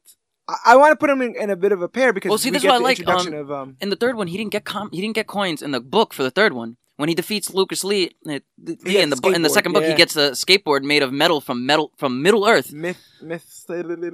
I don't even want to. Yeah, it's some like Manalian skateboard. All I know is it's like vibranium. It's metal from the Lord of the Rings lore. Yeah, so that's pretty cool, and you never see it really again.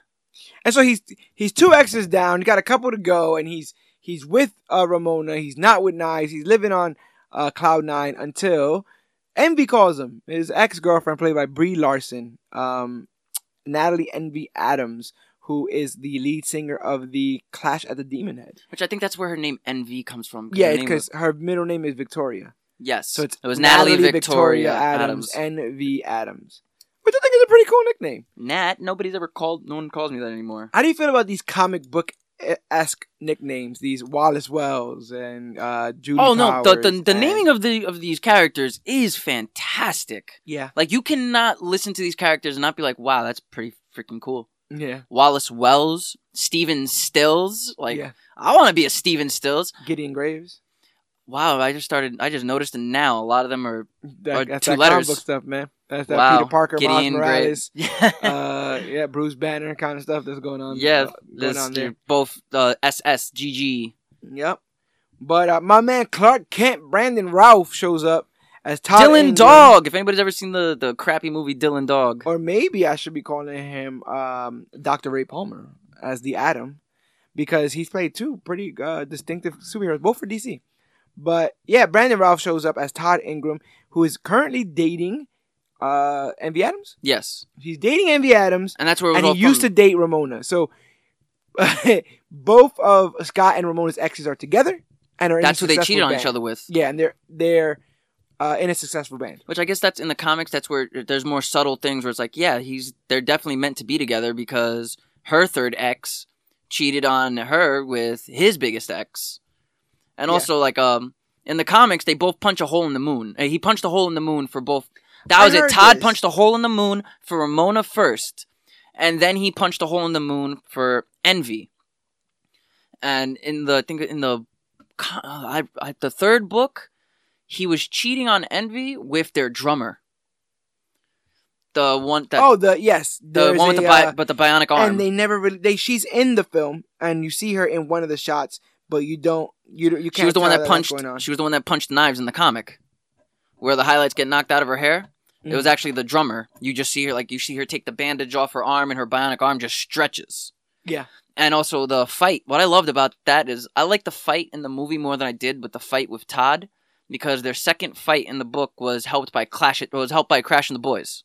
Did they Well, that's also what happened with Matthew. With Matthew Patel, the Sex Bomb remember they come together and they do like some kind of like X thing? Yeah, and that's what I like, because a lot of the words that Matt was singing in the movie was being sung between Matt and Pilgrim. Yeah, and in this, they do in the books, they don't just follow Scott around; they follow everyone around. There's so many like different characters that you see their own little backstories. Exactly, and so with this, because you're only following Scott, he's basically the one that beats everybody except for well, he does. No, he beats everybody. So the thing about Todd is a vegan, and even though he was a vegan, eventually he will end up vegan. I cannot believe he said that. It's like, you once were a vegan, now you will be gone. And he says it in like the most unaffected, I'm reading it off my hand kind of way. And I know that it was played for laughs like that. Like he did it specifically like that. But his deadpan way of saying it, like if he thought it was cool. Because Lucas Lee is played that way, right? Lucas Lee is played very Tug Speedman, right? Played very yes. Who left the fridge open and all that kind of stuff, you know? Whereas Todd is literally shown to be like almost a Super Saiyan vegan. His hair was all glowy, his eyes. He's smashing him through walls. He's beating him at base. Literally beating him at everything. Before we finish on Todd, how did you feel about Brie Larson as Envy Adams and Envy's like, come backstage, come play with us, come open up for us, and all that other kind of stuff? Her introduction was so, I want to say, cringy. For the simple fact was she was sexually moaning every dialogue. She's like, I wish you guys would come. It would be so... Oh, on the phone, right? No, yeah, on the phone. And when she sees her in the coffee shop. Okay. Where she's like, oh, what? No. Yes. Like, every she is played kind of weird. Sexually. Like, every word she was saying was so sexual that when she was just like, I wish you guys would come. Don't worry. You're already on the invite list. And I'm like, oh, what the hell? Yeah. You were in public. Mm-hmm. Like, wow. That's funny. But Todd's probably my favorite ex because of how far they went in the book with him. Okay. and how stupid he was the vegan, really. And the vegan police? That's the thing is the vegan. He ate more than what it showed in the comic. Like they really in the movie they simplified it to gelato and chicken parm. Yeah. But and this was the joke. All of chicken parm is. But this was the joke. Vegan. The vegan police didn't know what chicken parm was. Like where he's like was like on April 29th you knowingly ingested a plate of chicken parmesan. He's like, chicken isn't vegan. He's like, it's some sort of rat. He's like, I think it's the vegan police was like, I think it's some sort of rat. Yeah. And I love that gelato isn't vegan. Milk and eggs, bitch. How do you feel about Todd punching knives? How do you feel about Todd knocking out a 17-year-old Asian schoolgirl? I really think they should have left it with the drummer, but it made more sense that the drummer had a part in the comic than she did in the movie. In the movie, it was just supposed to be an Easter egg for fans. Like, you know, a lot of crazy fans can be like, oh my god, that's the drummer that punches knives. That's the drummer that Todd cheated on. Yeah. This, I just like it because it shows I'm not afraid to hit a girl. I'm a rock star. Yeah. Holy crap, what? Yeah, it definitely makes you lose He sympathy just for him. knocked out a 17-year-old girl. Punched but the highlights out of her hair. ultimately, even though Scott is in over his own head, he's able to convince the very vegan Todd to drink half and half, and that causes Todd to get caught by the vegan police. For Which breaking his is diet. Punisher. Yeah, one of them is Thomas Jane's the Punisher. So I thought that was so pretty many cool. actors that played comic book characters are in this movie, and Definitely. it takes like a very like from before and after, like some who have already played and some who will it's eventually. like if go you watch on this to movie play. now, you just start noticing, oh my god, that's Punisher, that's Superman, that's Captain Marvel, that's Captain America. What is going on? Yeah, Like everybody just went to just either have previous roles or just own their respective new roles. so the police shows up and they hit him with some kind of vegan ray. De-veganized Ray. De-veganized ray that takes away his hair. Like it takes away the body of his hair. Where it Yep. just starts to wilt.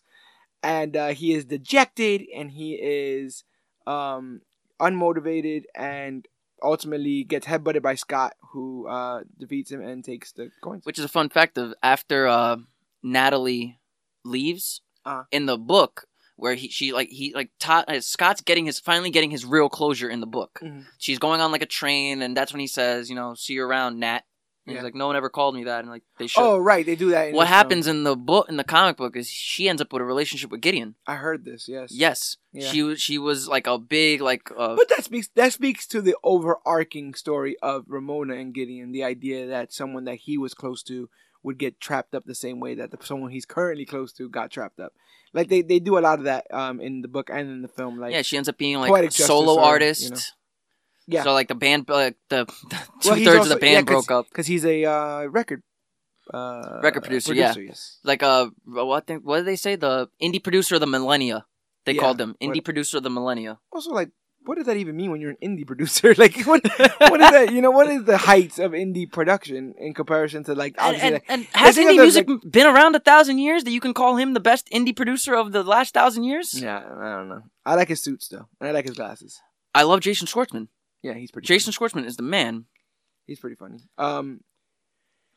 We move on because although there's various times in this where Scott's getting frustrated with the whole idea of fighting the evil exes, and he will try to explain this to Ramona by saying, "I don't understand why I gotta fight all your evil ex-boyfriends," and she would say exes, and you don't understand why she keeps. That's funny because she doesn't say exes in the comic. No, she says evil ex-boyfriends. Yeah.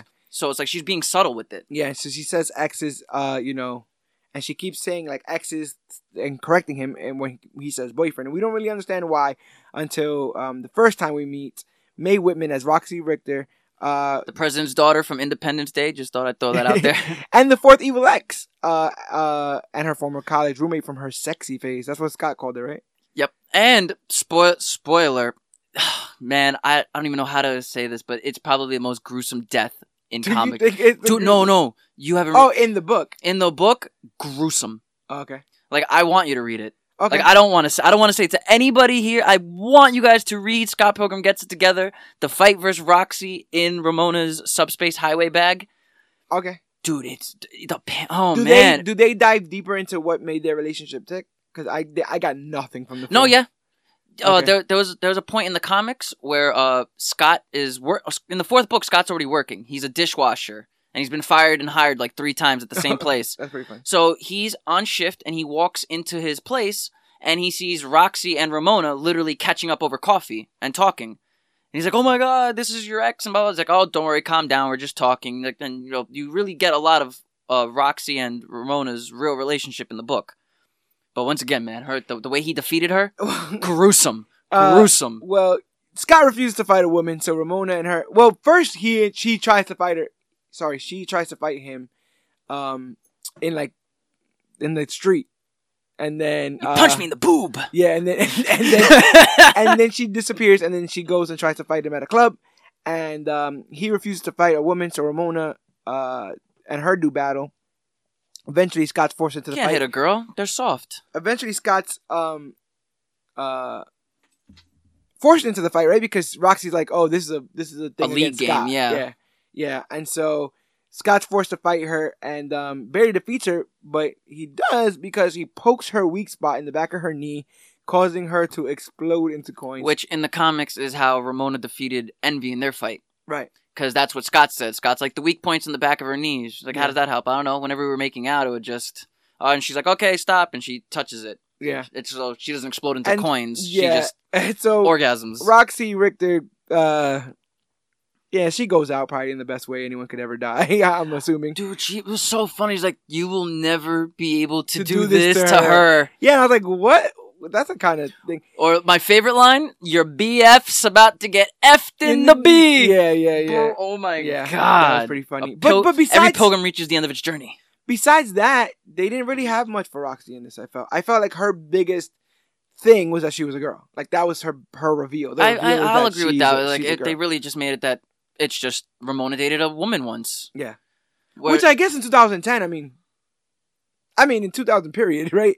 But we're far more progressive. I feel like we're more evolved than just like, she dated a girl. Like right now, you can jump to a conclusion that maybe if you meet somebody right now, blind date, they might have at some point somehow maybe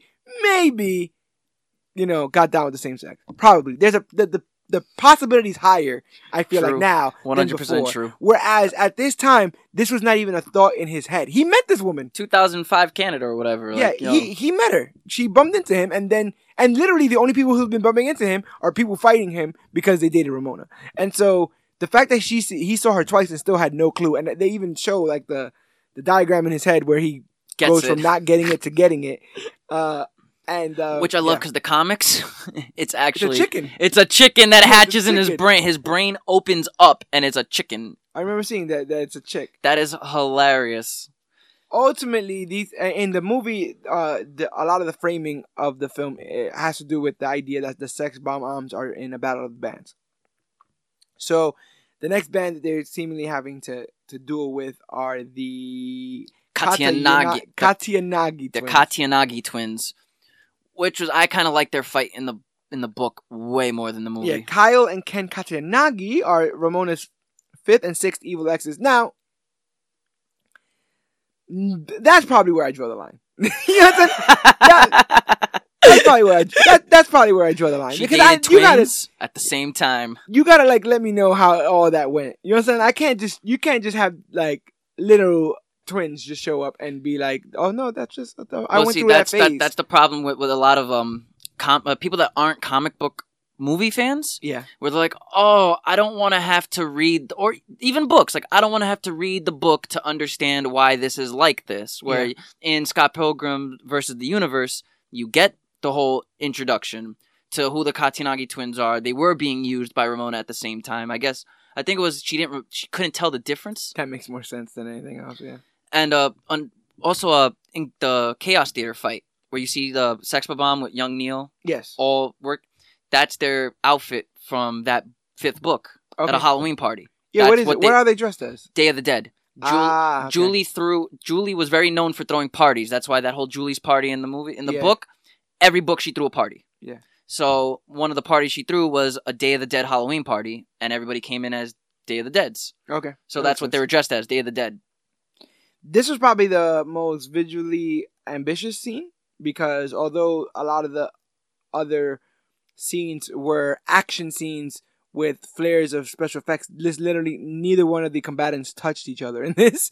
Scientifically, this makes no sense. How are you going to have not only two bands perform, but perform at the same time. What they call them? Dueling amps or something like that? Dueling amps or something like that. Like something. dueling amp. Like we're just gonna play our music at the exact same time, and whoever, and then you guys get and to you vote. see how big the amps are on the Katsunagi's twin side. Oh my god, they're Dude, huge. they're huge. Freaking huge. You find out that these guys are DJs, and who engage Sex Bomb in a mystical amp battle during the semifinal rounds of the Battle of the Bands. They tore the roof off. Yeah, initially they freaking kill it. Like you said, they tore the roof off. They summon double dragons and that come out of their amps. But ultimately they defeated when Scott summons a Yeti by activating his distortion pedal. I also feel like it's this moment where Scott's the most angry. Like he's the most like you over see it in this his whole face. thing. Yeah, you see it in his face. Like, he. This is the first time he introduces the band. Yeah. You don't get Kim going. When you get Kim going, I think Where Kim the said, moms? 1, 2, 3. yeah, I don't think, does Kim say 1, 2, 3 or during that point where he's like, we're here to make you think about death and get sad and stuff? No, it just starts with dun dun dun, and he's like, this is the start of our song. Yeah. That is one of the greatest lines ever. This is the start of our song as the song starts. Oh my god. And also if you see, like if you pause it, you can see both holes in the moon. When Neil's like, they tore the roof off and it shows the moon, you see two big holes in the moon that That's Todd funny. punched for Ramona and Envy. Those vegan powers, bro. Those vegan powers, man. But yeah, I did like Scott finally coming into his own. A lot of the times he didn't seem confident with his music, and especially this was right after he lost to Todd in the bass battle. I felt he came into his own where the first time he went to fight Gideon, where like he wasn't. He just wasn't doing it for the right reasons. Yeah, he was just doing it because he's like, I want this. This is me. I want to be the man. I want to succeed. I want to win. And then the second time he goes back, and it's like, now he knows, I don't want to win because I want love. I want to win because I want self-respect. I want my self-worth. Mm-hmm. And I like how he doesn't really ask questions. He just punches the crap out of the people. Yes, this is true. Especially in the second time around. The second time around where he punches the people. So, the Katsuyanagi twins, and they just end up getting destroyed by the Yeti. The two fall. Yeti. Yeah, the dragons just fall right on top of them. Yeah, and the amps and everything. Like everything just starts exploding, and there's a whole thing there. And even though there's a finals to the Battle of the Bands, my homie Scott Pilgrim realizes that Ramona's in the crowd talking to Gideon Graves, aka G-Man Graves, the guy who owns the record studio, aka the guy who's going to give out the record deal for the winner of the Battle of the Bands. So, and Ramona's ex-boyfriend, the one that she seemingly left New York for to come to Canada. Another heartbreaking scene. He goes to run after them and bumps into Knives.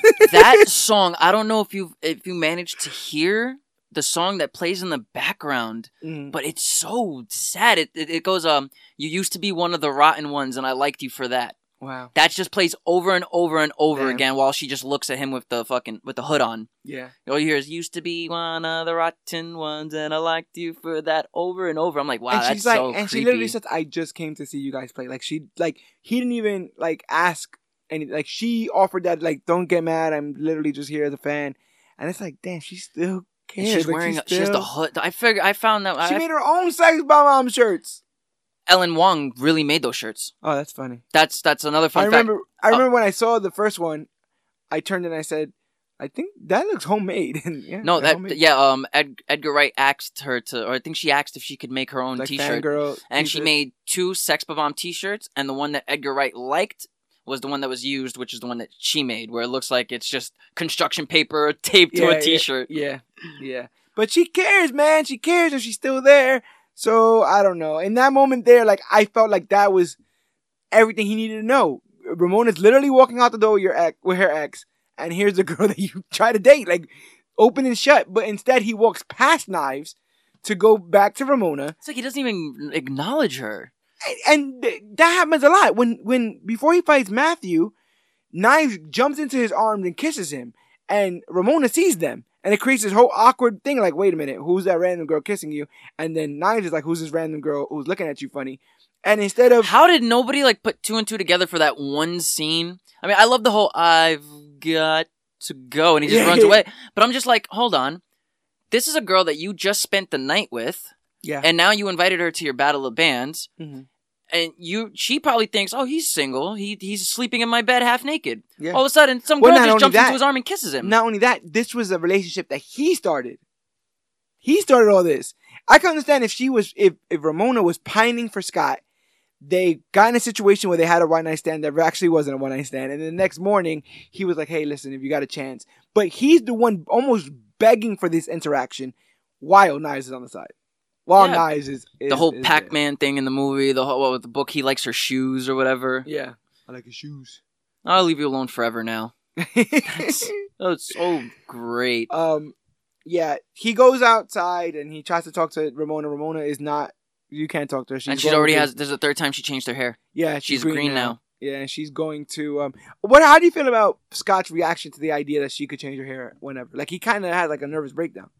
Yeah, I think it was in the well, yeah, he calls her like fickle or stuff in the book. Yeah, he called her fickle. In the film, he called her fickle because I remember thinking to myself like, did he just say? Fickle? And did you say that out loud? Like. If a girl, she walked into the bathroom, yeah. And he's like, if a girl you're digging / dating shows up and she has a new haircut, you don't call her fickle to her face. Like, what kind of man? Well, no, he didn't say it to her face. She walked into the bathroom. He's like, she changed her hair. Oh my god, she changed her hair. He's like, yeah, I like it. It looks nice. You know what? I think, I think it's. He's like, she's impulsive and fickle, and I think it's thought bubbles in the comic, and then in here he confesses it to Wallace, and that's when Wallace is like, oh, you really thought I was gonna gay it up? You just made a big deal out of like hair dye and stuff like that. And the changing of the hair for the comics it wasn't color, it was length. Okay. Where she lets her hair like actually grow down to by the fourth book, you see her green hair is at her shoulders. Yeah. And he says like, your hair's getting long, and she's like, yeah, I haven't cut it in like 2 weeks or whatever. Yeah. But poor Knives, who got highlights punched out of her and cuts her hair and does all this stuff. Dumped. She decides that she's gonna try to play around with young Neil. She's gonna at least try to use him to get Scott jealous. But ultimately, the big bad in this, the main antagonist, the seventh evil X, is Gideon Gordon Graves, played by Jason Schwartzman. A real putz, right? a real passive aggressive jerk. Like I love it because when you see him, when he calls Scott Pilgrim's name. The way it initially starts, he's about to yell at him. Yeah. And then he goes, hey, buddy. He's like, Scott Pilgrim. Yeah. Hey, buddy. How's it? It's like, that's passive aggressive as hell. Yeah, well, you know, when he follows him out, he thinks there's going to be a confrontation right then and there. And instead, he uses his money to just make the problem go away, basically. Like, oh, you guys want to fight me? I'll just sign you guys. You guys are great. I'll sign you guys right now. And he does. And that de-arms the entire Sex Bomb Moms except for Scott. Who's like, I'll never sign. And then Neil's like, yep, I'll take Which this. is another thing that's true to the comics because Sex Bombs do break up. Yeah, They do break up in the comics. So that's another... I like that they break up in the movie. Yeah. And it's their future is really unforeseen, and I guess it's on purpose that I guess Neil is now Sex Bomb's new bassist. Right. Because Scott's running away with Ramona in the subspace, so Sex Bomb's going to have Neil, which I don't mind. I like young Neil. Yeah, he's definitely earned his spot on that band, and he was a fan for long enough to know all their songs. I think at one point Scott even walks out and was like, Neil knows everything. Neil knows all my stuff. Neil knows all the words. He gets butthurt in the comics when they call Knives their biggest fans. He does. He's like, what about me? Yeah. Yeah, like he just walks into the room and Steven Stills calls like Knives our biggest fan. Yeah. And he's like, you see him like crying and running away, and they're like, no, Neil, come back. Yeah. It's like, damn, that's sad. Neil seems more childlike in the comics than he does in the movie. He barely says anything in the comics. He's always just wide-eyed and like. What I love that they gave him more to say, because in the comics, I didn't like his I liked his introduction with Knives more in the movie than I did the comics. Where she's like, what do you play? And he's like, wow, Tetris. Zelda, Tetris. Yeah. It's kind of a big question. Yeah. But in the comics, he's just like, I don't play anything. I just live here. Yeah. I'm like, wow, that's sad. Kind of dry. Yeah, that's really like depressing, dude. But we got the leader of the evil X's, my man G-Man Graves. And after Sex Bomb accepts the Gordon's record deal. Or Gideon's record deal. Gideon invites Scott to his venue, the Chaos Theater, where the Sex Bomb Moms are playing. Hoping to win Ramona back, Scott challenges Gideon to a fight to the death for her affection.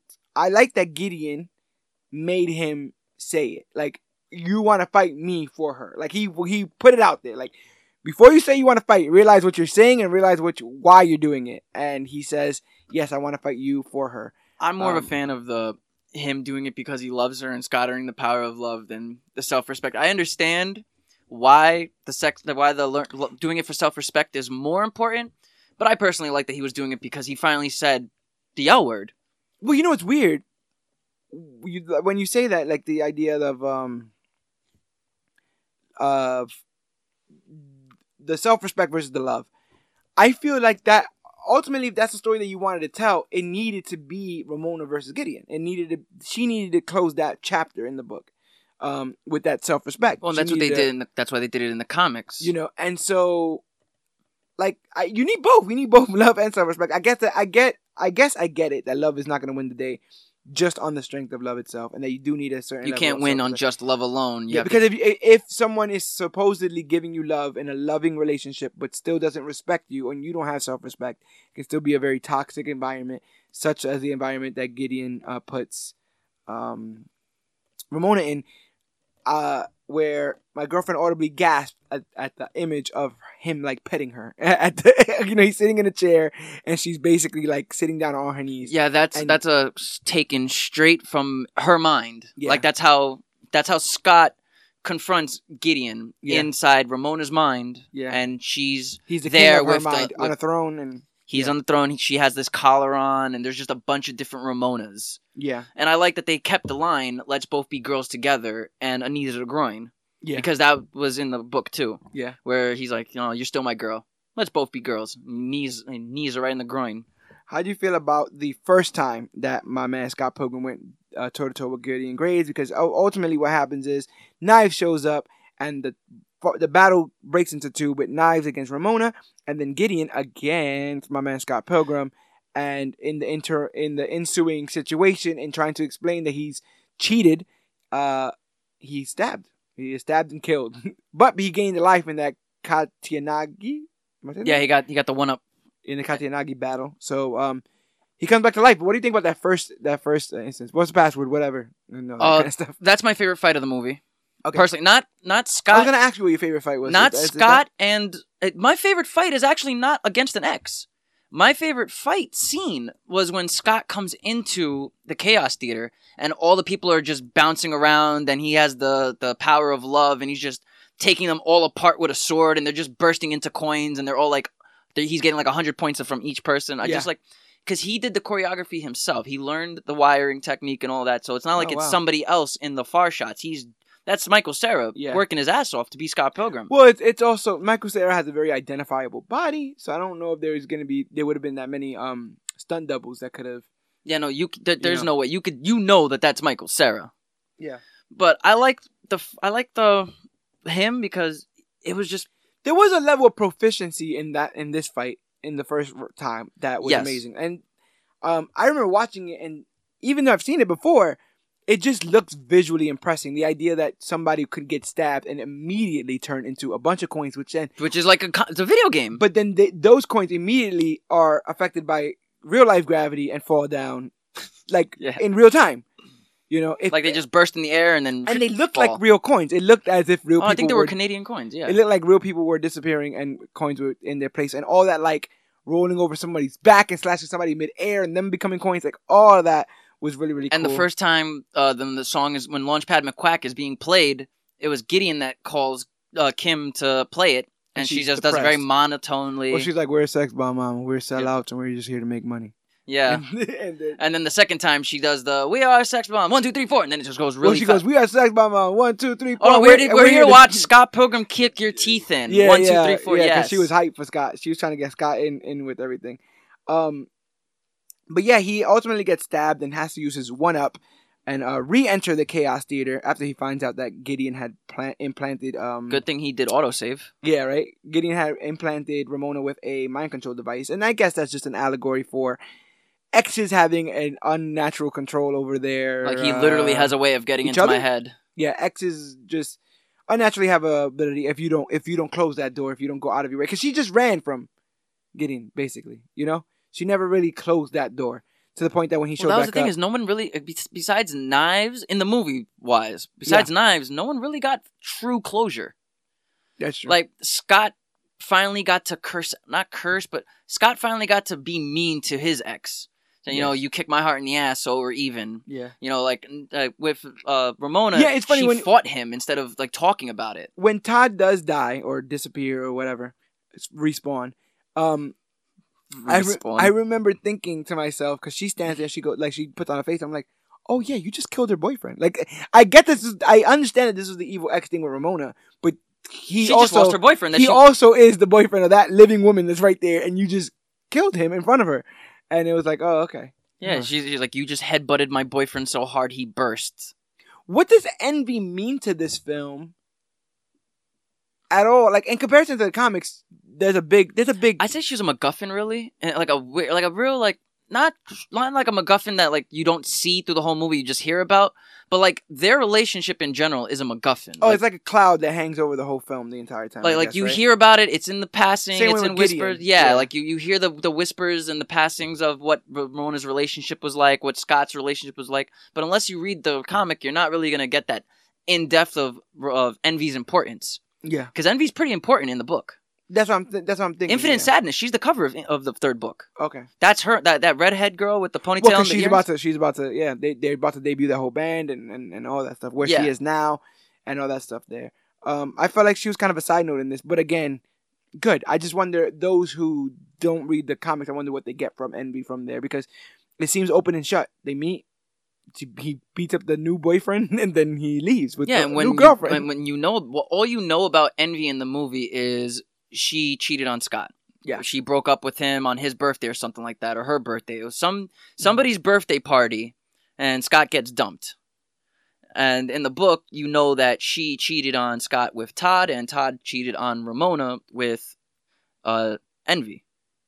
And then cheats on Envy with the bandmate, the drummer. Yeah, and that's why the fight was so much more different in the third book, because it's like Envy knows, wait, Todd's a piece of crap, and she ends up fighting the chick with the bionic arm. So Infinite Sadness, to me personally, is my favorite of all. Isn't that fight with the arm more like that Roxy fight? Yes. A lot of the like the Roxy fight and the Knives fight are either in different points or with different characters. Mm-hmm. Where Ramona fights Envy, it's the exact type of fight with her and Knives. Where Envy is like, you unbelievable bitch. And she's like, believe it. That was in the movie, that was in the comic. So I like their pacing. I like where they pick and choose what scenes should go where, because when you see it as a whole movie, a lot of it makes sense. If you were to watch the movie with what a lot of the stuff that they left out in the comic, you're going to be like, wait, looks like this is like a trilogy. Yeah. I need at least 2 more movies of this. So the whole fast-paced was just great. And Envy is, I guess she's like an amalgamation of everybody's ex. You know, like what especially how guys call like that one girl that really got through to them, or that one ex that they loved more than any other ex, like she was the big ex. Mm-hmm.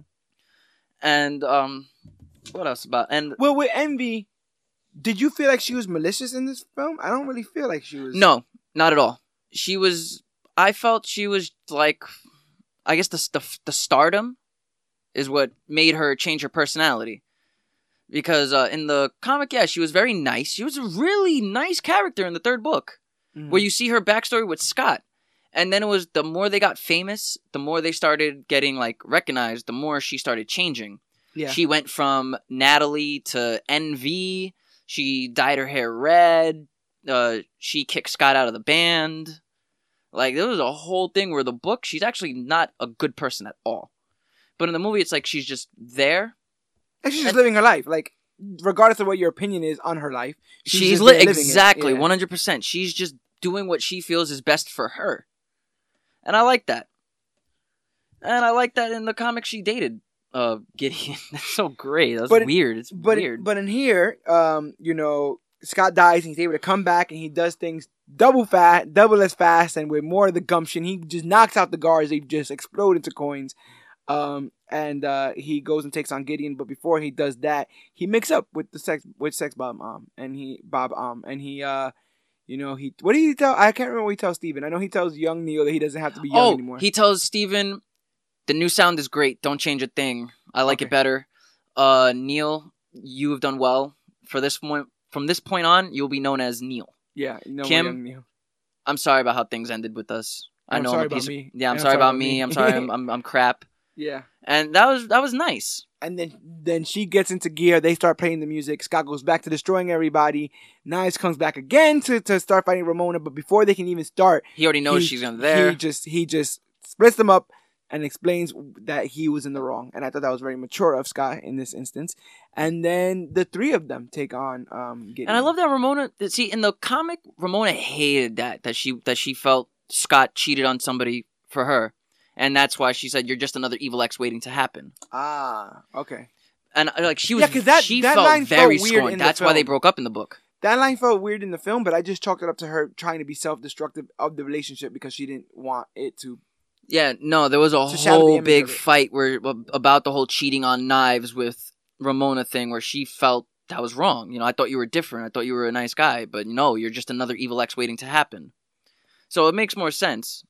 And I do like the fight where it was like when Knives and Scott go to fight Gideon, it's like the Dance Dance Revolution thing that they were fighting. Yeah, it's called Ninja Revolution. Ninja Storm or something like that. Yeah, it's something like that. But that's what won their relationship over to me was their ability to be a team. You understand? Like even though they had the history they had, they were still managed to be teammates. There's a they almost felt like they were even working to that because Ramona sees that and almost gives a face like.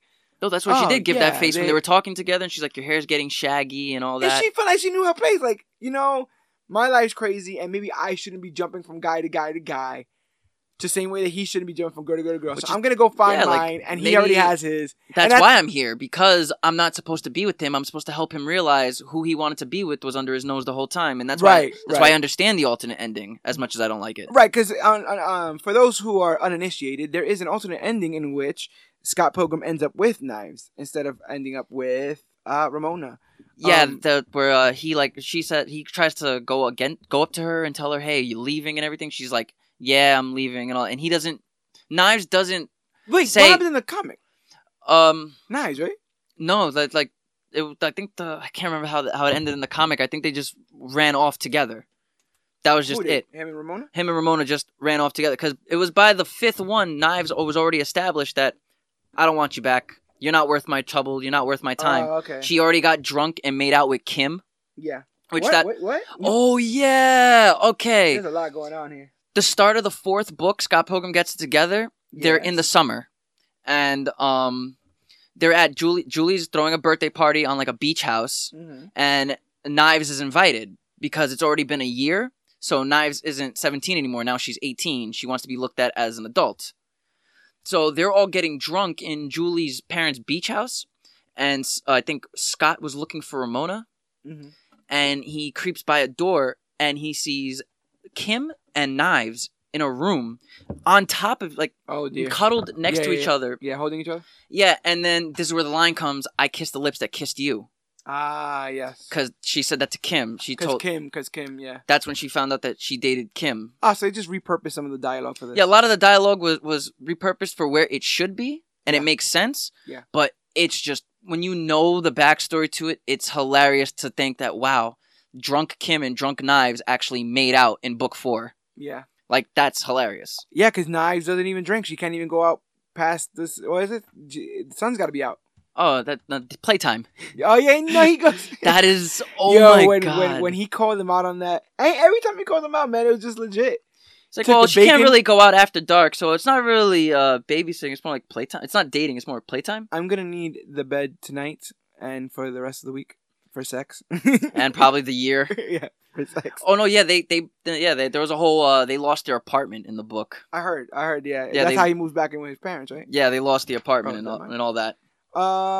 Yeah, so let's end this Gideon stuff. So Gideon ends up fighting the dual team of Knives and Scott, and when he seemingly has defeated both of them and broken their weapons and have them laying on the floor, Ramona taps him on the shoulder and gets his attention, and he thinks that she's going to come in for an embrace, but she chooses to knee him in the Crocs. And and that was just messed up. You never hit a guy there. I understand. And then Scott just comes with because we should say that the first time when he said that he was fighting for Ramona, he was given the sword or the power of love. Bill Hader's voice Scott earned the power of love. He was given a sword imbued with the power of love that shatters. And then he eventually gets a sword imbued with the power of self-respect that also shatters. Yeah. Well, I think it's funny. I can't remember, but I think Gideon's little hand movements. Yes. It's not only reminiscent for like fight scenes, but I think it's a cheat code. Like you see, like it's very subtly where it has those little editings. Yeah. Where it's like letters. It's like supposed to be a cheat code. I just love that 8-bit sword, like that weird. Oh, where he just pulls it out, glowing 8-bit sword, and I liked. And I may be wrong. I've seen the imagery for this. But correct me if I'm wrong. They play homage to Gideon's comic book character because at certain points, especially with the sword, his lenses are reflective. Yes, and that's so in the comics, I think I remember seeing him in the comics. You can't see in his lenses. You cannot see his. It has that one little white line that's supposed to make for reflection. Yeah. Yeah. Okay. And he has that shirt that's like 3 G's. Yeah. All together. I always thought it was 666, but apparently it's a triangle. Gideon Gordon Graves. Yes. Yeah. I like. Do you know how long it took me to get all the contact information for this leak? Like 2 hours. 2 hours. 2 hours. No. The best line was. That's that mundane stuff. You made me swallow my gum. Oh yeah. It's gonna be in my digestive tract for 7 years. He was so pissed off that he swallowed his gum. Such the mundane things like opening up an email, reading a letter. Like you didn't read my email. You didn't get my letter. Like all those things. Like, dude, this thing claims I have mail. Hey, dude, now I'm reading it. Oh, yeah, oh my God. Oh, that stuff was hilarious. Like, have you never used AOL? Like, what's going on with Hey, Wallace, you know the website Amazon.ca? What's the website for that? It's like Amazon.ca. That's so great. Yeah, Edgar Wright really, like, there's a lot of this that is shot for shot. A lot of the dialogue that is literally, crossing the T's and dotting the I's of the same dialogue in the comic book. And Edgar Wright went out of his way to tell the actors not to blink during takes. Yes. Because he wanted them to mimic the Japanese anime feel. Because, like I said, again, the original book, this is straight from Brian Lee O'Malley, is not manga but manga inspired. So there goes that. And like I said, a lot of Canadian comics. That's just funny to say. A lot of when you use your body to talk, I feel like that a lot of that's anime. And so, like, when Matthew Patel is like, I'm the first, and he puts his hand up in the air. That is one of the best introductions. But that's also very anime, right? Yes. Like, I am here to defeat you. I wish you guys... Oh my God, why can't you guys see this? That's pretty good, right? Yeah. I'm telling you, I could have been an Evil X, bro. Oh my God, that was great. You guys just missed it. Look like Bobo. Yeah, look, I was doing my best Ginyu Force impression. Yeah, but, he loses. My man Gideon Graves loses. He ends up getting kicked in the head. Just as bad as he ain't had. Dude, that was probably that is a gruesome editing. Yeah. Because you see his body disappearing into coins. Everybody else, it was just the coins poofed. Well, first his head exploded into coins. Yeah, and then that's where you see the rest of his body just turning into little bit of coins. It was so actually gruesome. Like if this was like a rated R movie, like if this was a real an action movie where it wasn't comic book video game inspired, this would be one gory, bloody movie. But that's the thing. This thing is so video games. All the iconography. You see health bars. You see I even think everything is in side scroll. Do you even see people? I think people side scroll. That's funny. Like every time the Knives and Knives and Scott were hanging out, every time they would go cut to a new scene, it would side scroll to a new scene. The backgrounds that would change. Yeah, that's weird. You got Zelda music up the wazoo, especially Final Fantasy music. Kongs and booms and pows whenever there's punching. Tropes like getting a new life and getting higher scores for hitting more combos and hitting more moves. They have all the video game references while also being incredibly comic booky, which is cool because those two genres often don't come together in media, and so. But a lot of people who are into one are into the other. They are like the same. They're like because they both deal with fantasy, but they both have that real life editing where it's like in a video game you see someone's talking and it says the person that you're talking to says press X and press Y. Like why would a video game character tell me to press X? And they're literally saying in their dialogue, "Oh, remember if you want to jump, you just got to press X." But it's the same thing in the comic. They go like where did that happen? Or where did this come from? And he'll be like, just read the other volume. Yes. Oh my God. Yes. Didn't we cover this in volume 2 already? Yeah. He was like, just read the second volume and you'll understand. And I'm like, is he really pointing them to the books that are written about his life? The film ends with Ramona, Knives and Scott's having some. No, not even. Nega Scott, yes.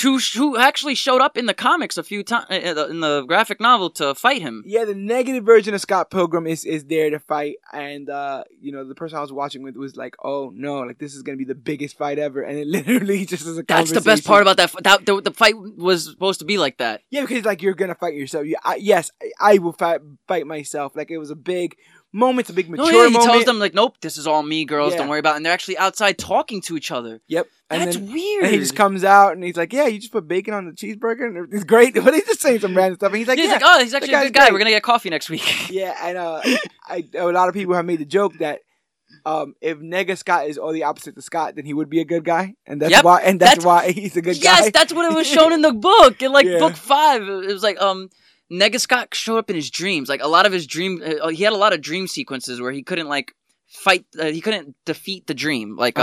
He's losing. Yeah, and it's his own. He's dreaming about. He's constantly dreaming in that book. Yeah, but it was specifically where he was dreaming. He was in a dreamland where he didn't know the cheat codes. He didn't know what to do, and he just kept losing. And you see Nega Scott. Man, this book is just ripe with so many little subtle details that's just hilarious to me. Yeah, but he defeats Nega. No, doesn't defeat Nega Scott. They just get to a.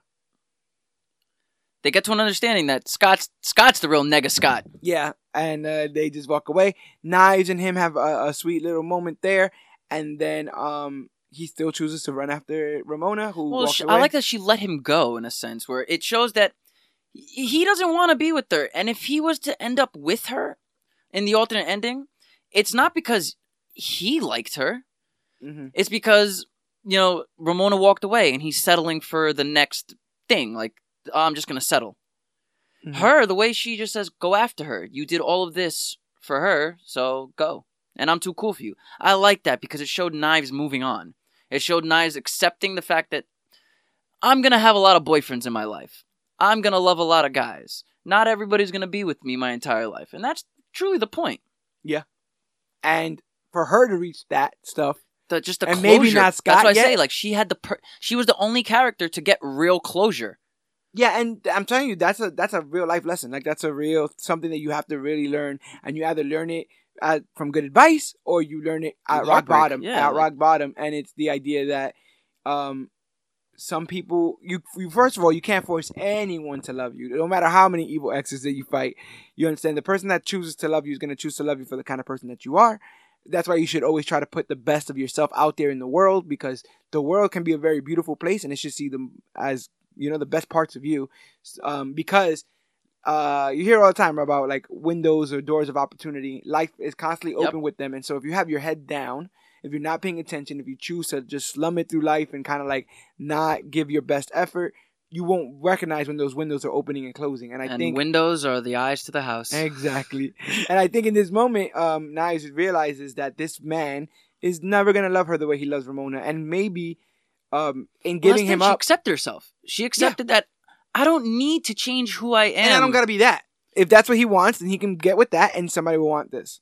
Yes, and that's a perfect lesson to learn from. That's why I don't like the alternate ending, because the real ending was had so much more depth to who Knives was as a character, as opposed to everybody else. From personal experience, from what I've seen, what would eventually happen if that alternate ending came true, the one he gets with Knives, is that Knives will get to a point where she gets to be the age that Scott was, and then realize that she wants more. And I've seen this in real life. That's what I'm saying. That's what would happen. I have two friends that they were dating for 5 years, and this is the same exact age gap. My friend was 15 when she dated a 20-year-old. Yeah. And she dated him until she was 21. Yeah. And by the time she was 21, he was almost into his 30s. Right. And so he's done living life, and she wants to now live life. When she got 21, she realized, I want to go out to the bar. I want to drink. I want guys to flirt with me. I want to feel pretty. And she ended a 5-year relationship with a guy that she said she was in love with, because she's now an adult and she wants to live her life. Yeah. She was the age he was when he got with her, and now she sees that I need to be older. I need to be myself. And that's why this alternate ending is beautiful, because Knives finally accepts you're not going to be good enough for everybody. Yeah. But you will be enough for the right person. Yes. And you don't need to cut your hair and dye your hair and wear Kim's outfits to get this approval of a guy that doesn't even have a job in this movie. And if you have to fight this hard, and if you have to fight this much, and you have is to it change worth this much, it? Is it worth it? Yeah, I think that's another big question. Because Scott didn't change in a sense. No. Like, he was always the same Scott he was going to be. Yeah, the lazy, everyman coming of age. He's probably just more self-aware and self. He probably realizes that, like, honesty is better now. That's, if anything, he probably changed for the better through honesty and not lying. But other than that, Knives was really the one that walked away with a hero's journey. Yeah. So that's why once again, I just love this ending. She is the unsung hero of all this. Good work, Knives. She truly is the unsung hero. Very underrated. Very, like, you look at Knives and it's like, wow, I remember being that age. Wow, I remember being infatuated with somebody I can't have. What do you think is your favorite joke? Oh my god, I really have to pick and choose. Yeah. And this is a different question. Matter of fact, I'm gonna have you think on these two questions while I finish up. What is your favorite joke, and then what is your favorite recurring joke? Think on those two, because ultimately, what happens? Because I think it should be said is that Ramona decides that she wants to start over, and Scott's like, "Well, let's start over together." Which I think is sweet. That door represents the unknown and the idea that they would walk into the unknown together.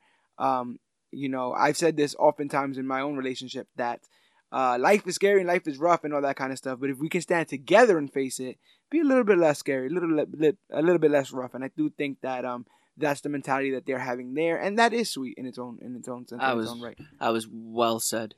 Now, as far as my favorite joke goes, it has to be the one night stand joke. Okay. Like, just thinking I'm thinking of all the jokes and what tops it for me as just being one clever, yeah. 2 something that character would say, yeah, and 3 just getting me on the floor laughing. Yeah. I love that. Like, can this not be a one night stand? For one thing, I didn't even get any. Yeah. And the reoccurring joke that I love will always be the L word. Lesbians. I'm in lesbians with you. What? Yeah. And he's like, no, I really mean it. Yeah. That's when he thinks, because he thinks he loves her. Yeah. He hasn't earned the power of love yet. He hasn't seen that, damn, this is what it feels like to be in Knives' position. Yeah. So he just goes out and he's like, wait, Ramona, I just gotta tell you, I'm in lesbians with you. Yeah. I really mean it. Yeah. So that whole lesbian thing was funny because when he finally says love, like, comedy comes in 3. So there was 2 specific points where he said, where Wallace is like, you got to break out the L word, lesbians. And then the second one was where he says, I'm in lesbians with you. And then finally he tells her, I'm in love with you. So I think just keeping that was just great. Yeah. And it's so Scott. It is so Scott. If you've read these books, that one, yeah. And if you've read these books, you would understand that, and it's from the book where Wallace was like, it's love, Scott. I really wasn't trying to trick you. Like, that's from the book. So I love that Scott was like, L word, lesbians? Yeah. You are so stupid. Yeah. I did like, bread makes you fat. That's a line that I like from that. Just his reaction to that. Like, he legitimately didn't know. And a similar joke in there is right after that when he sings her the song and she's like, oh my God, that sounds cool. I can't wait to hear the rest of it. Or when it's finished. And he's like, finished? Oh, man. Honorable mention then was when they were on the date for the first time. Yeah. And she's like, did I say date? Slip of the tongue. He's like, tongue.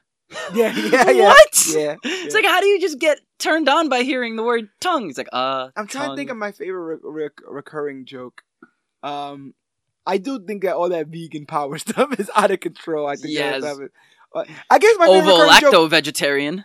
I guess my favorite reoccurring joke, but I don't know if it's a joke. I think it is though. Is the Kim's like 1, 2, 3, 4. I think that's one of my favorite things of this. Is like she's just gonna yell something ridiculous every time that she does this, and especially like when you saw her dejected and have to be like, we're the sex bomb moms and we're doing this for money and stuff. It was really cool then to see the whole, we're the sex bomb moms and we're here to watch Scott Pilgrim, kick your teeth in. And I thought that was really, I like that she gets upset when there was a girl drummer in Crash and the Boys, which is funny. I dated Kim. Just Kim standing right there. That face! Oh my God! Yeah. No. When she's like, "How do you guys know Envy?" He's like, "Scott dated her," and her face just goes into that anime style. That's hilarious. But what I personally liked was that every drummer in this show and comic was all girl.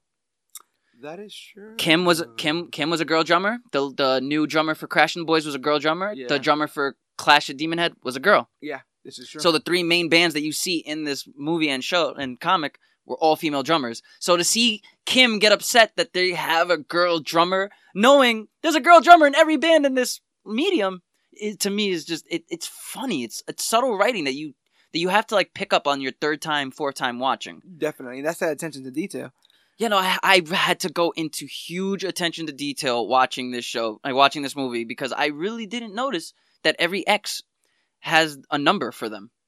Unfortunately, this brilliant director Edgar Wright was removed from the Ant-Man film, and you could really see what his style was. I completely think that Luis is a Edgar Wright creation. That just seems no, that is Edgar Wright's creation. Just pure Edgar Wright. The whole going back with the flashback where he's like, so my friend was telling me, yo, man, did you know that there's a new this and this and that? And that just keeps cutting to new scene, new scene, new scene. That is 100% Edgar Wright's fast-paced editing. That's his style. And you see that the movie would have been a lot more funnier. Like, I think the MCU has a problem with comedy. Mm. I think the MCU has a problem with too much comedy. I think they don't want to be looked at as, okay, we're not the funny movie. We can have funny moments, but... Yeah.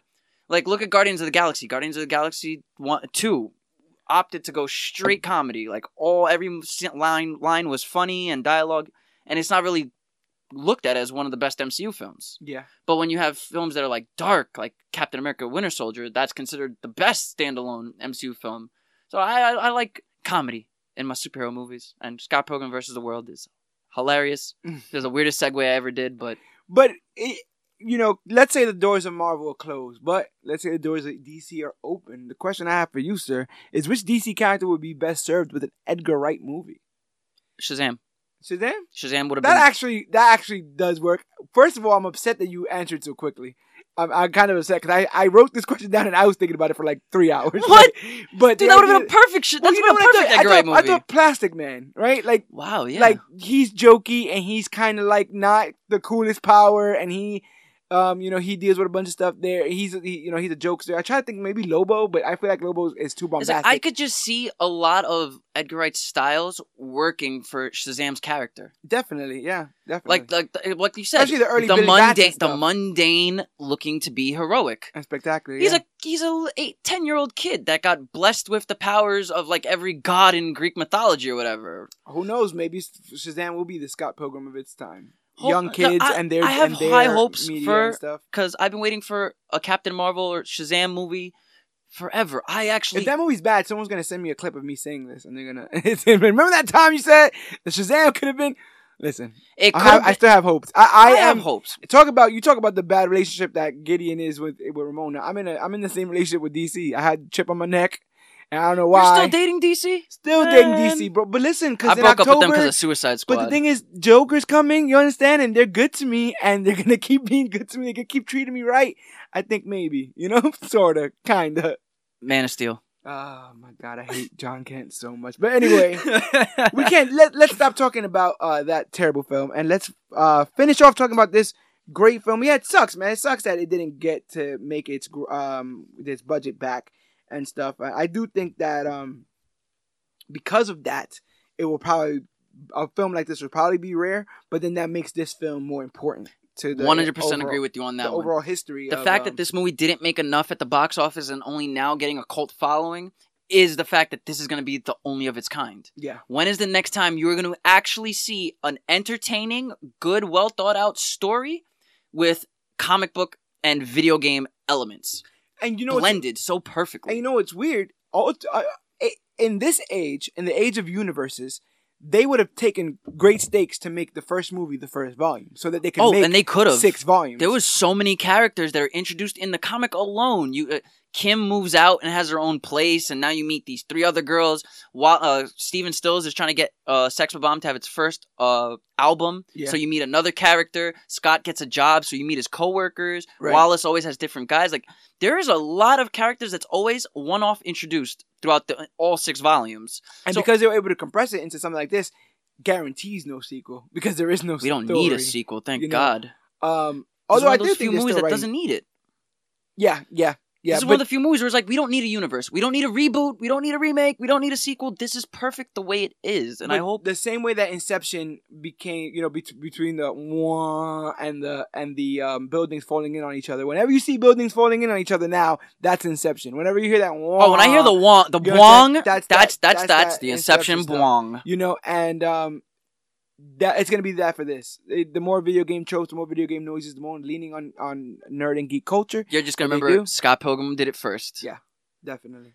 I would also like to take this time to congratulate Mr. Marcus C. Reed, because he was the one that was able to crack. I put up a poster.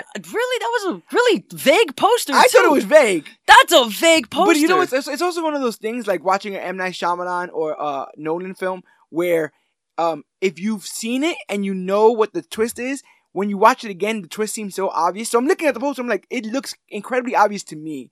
I hope it's not that obvious to everyone else. No, I had to look. Marcus was able to put it up. Poster because I'm like, wait, what is this? He's like, wait, what are we covering today? What are we recording? Yeah, it's like I see like 6 people in the background, 2 in the front. It was just the way it was like drawn. Yeah, you chose the best Vegas poster you could have ever chose. Yeah, and he was able to pick it up right from the jump. Scott Pilgrim vs. the World. The only clue that I had given was that this had a myriad of actors who had famously played people in DC and Marvel, and it does. It literally, Captain Marvel. No, we Captain just named America, it like 7 Human Torch, superheroes. The Punisher, the Shadow King, everybody's in this. The Atom, Superman. Like, it gets out of control, and that's why we had to do this. And this is our Valentine's Day episode. We have to get a love type comic book movie, and this is about love and romance and heartbreak. Exactly. And so if you love stuff like this, especially like this episode of the podcast, go back and listen to all the other episodes of the Major Issues podcast. Like I said, we got 70 plus in the can. That means there's going to be enough of me to last past when I'm long gone from this earth. People going to be finding in the dirt these MP3s, and they're gonna realize we need to make a time capsule. That's it. We're gonna have to get a time capsule, take like 100 of the best episodes, and just put it on a it. thumb drive. 100 episodes and a copy of Twilight, and that's it. That's all you need. I'm not gonna explain that reference. If you get it, you get it. If you don't, you don't. And we move forward. All the episodes of Major Issues are available wherever podcasts are found. That's Podbean, Podcast Addict, Stitcher, Apple Podcast app. Means if you have an Apple device, it's already pre-installed there for you. All you got to do is search for the podcast app on your iDevice and type in the Major Issues podcast into the search bar.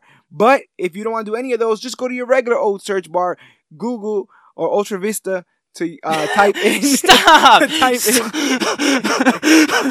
in the Major Issues podcast, and we'll be the first ones to pop right up. Just don't try Ultra Vista, people. It doesn't exist. It doesn't exist anymore. We'll pop right up, man. And rate and review us on iTunes. If you got a chance, it gives us a real honest opinion about how we're doing and what we should be improving on, and we're always trying to improve as podcasters. So feedback from our audience is always it's always great. And if you can give us a 5 stars, that's always great too, because then we get hooked up into the algorithm and everyone starts to see that this show in particular is one to be listened to. But if you do want to get your voice more heard, if you want to contact us directly, we are available on all social media platforms like Facebook.com/comicbookclick, Instagram @comicbookclick, or use the hashtag comicbookclick to talk about the newest, hottest, latest, and greatest things to come to comic books and comic book media. Or you can reach us at Major Issues CBC on our Twitter machine, which is growing little by little. I'm really digging the very, very, very slow I'm glad that we're everywhere. And existential, depressing pace in which our Twitter is growing. But it is growing, and that's all that matters. You understand? Watch pot doesn't boil you. I think that's what they say, something like that. Yes. Wow. I haven't heard that quote in a long time. A watched pot doesn't boil. Holy crap! I'm just full of gems today. But yeah, my name is George Serrano, aka the Don. I'm Dan, the comic book man. And this has been our Scott Pilgrim versus the World in-depth recap and review. And so remember, whether or not you found your true love yet, whether or not you're patrolling high schools looking for the next best Don't do that. Don't do that. We are not promoting pedophilia, please. Major Issues does not condone anyone going to a high school for their love life. I had to put in that disclaimer. Whether you're fickles or you're dyeing your hair all kinds of colors, or whether or not you just need that futon for a whole week of sex, remember, that we are the clique, you are loved, and you, yes you, are worthy.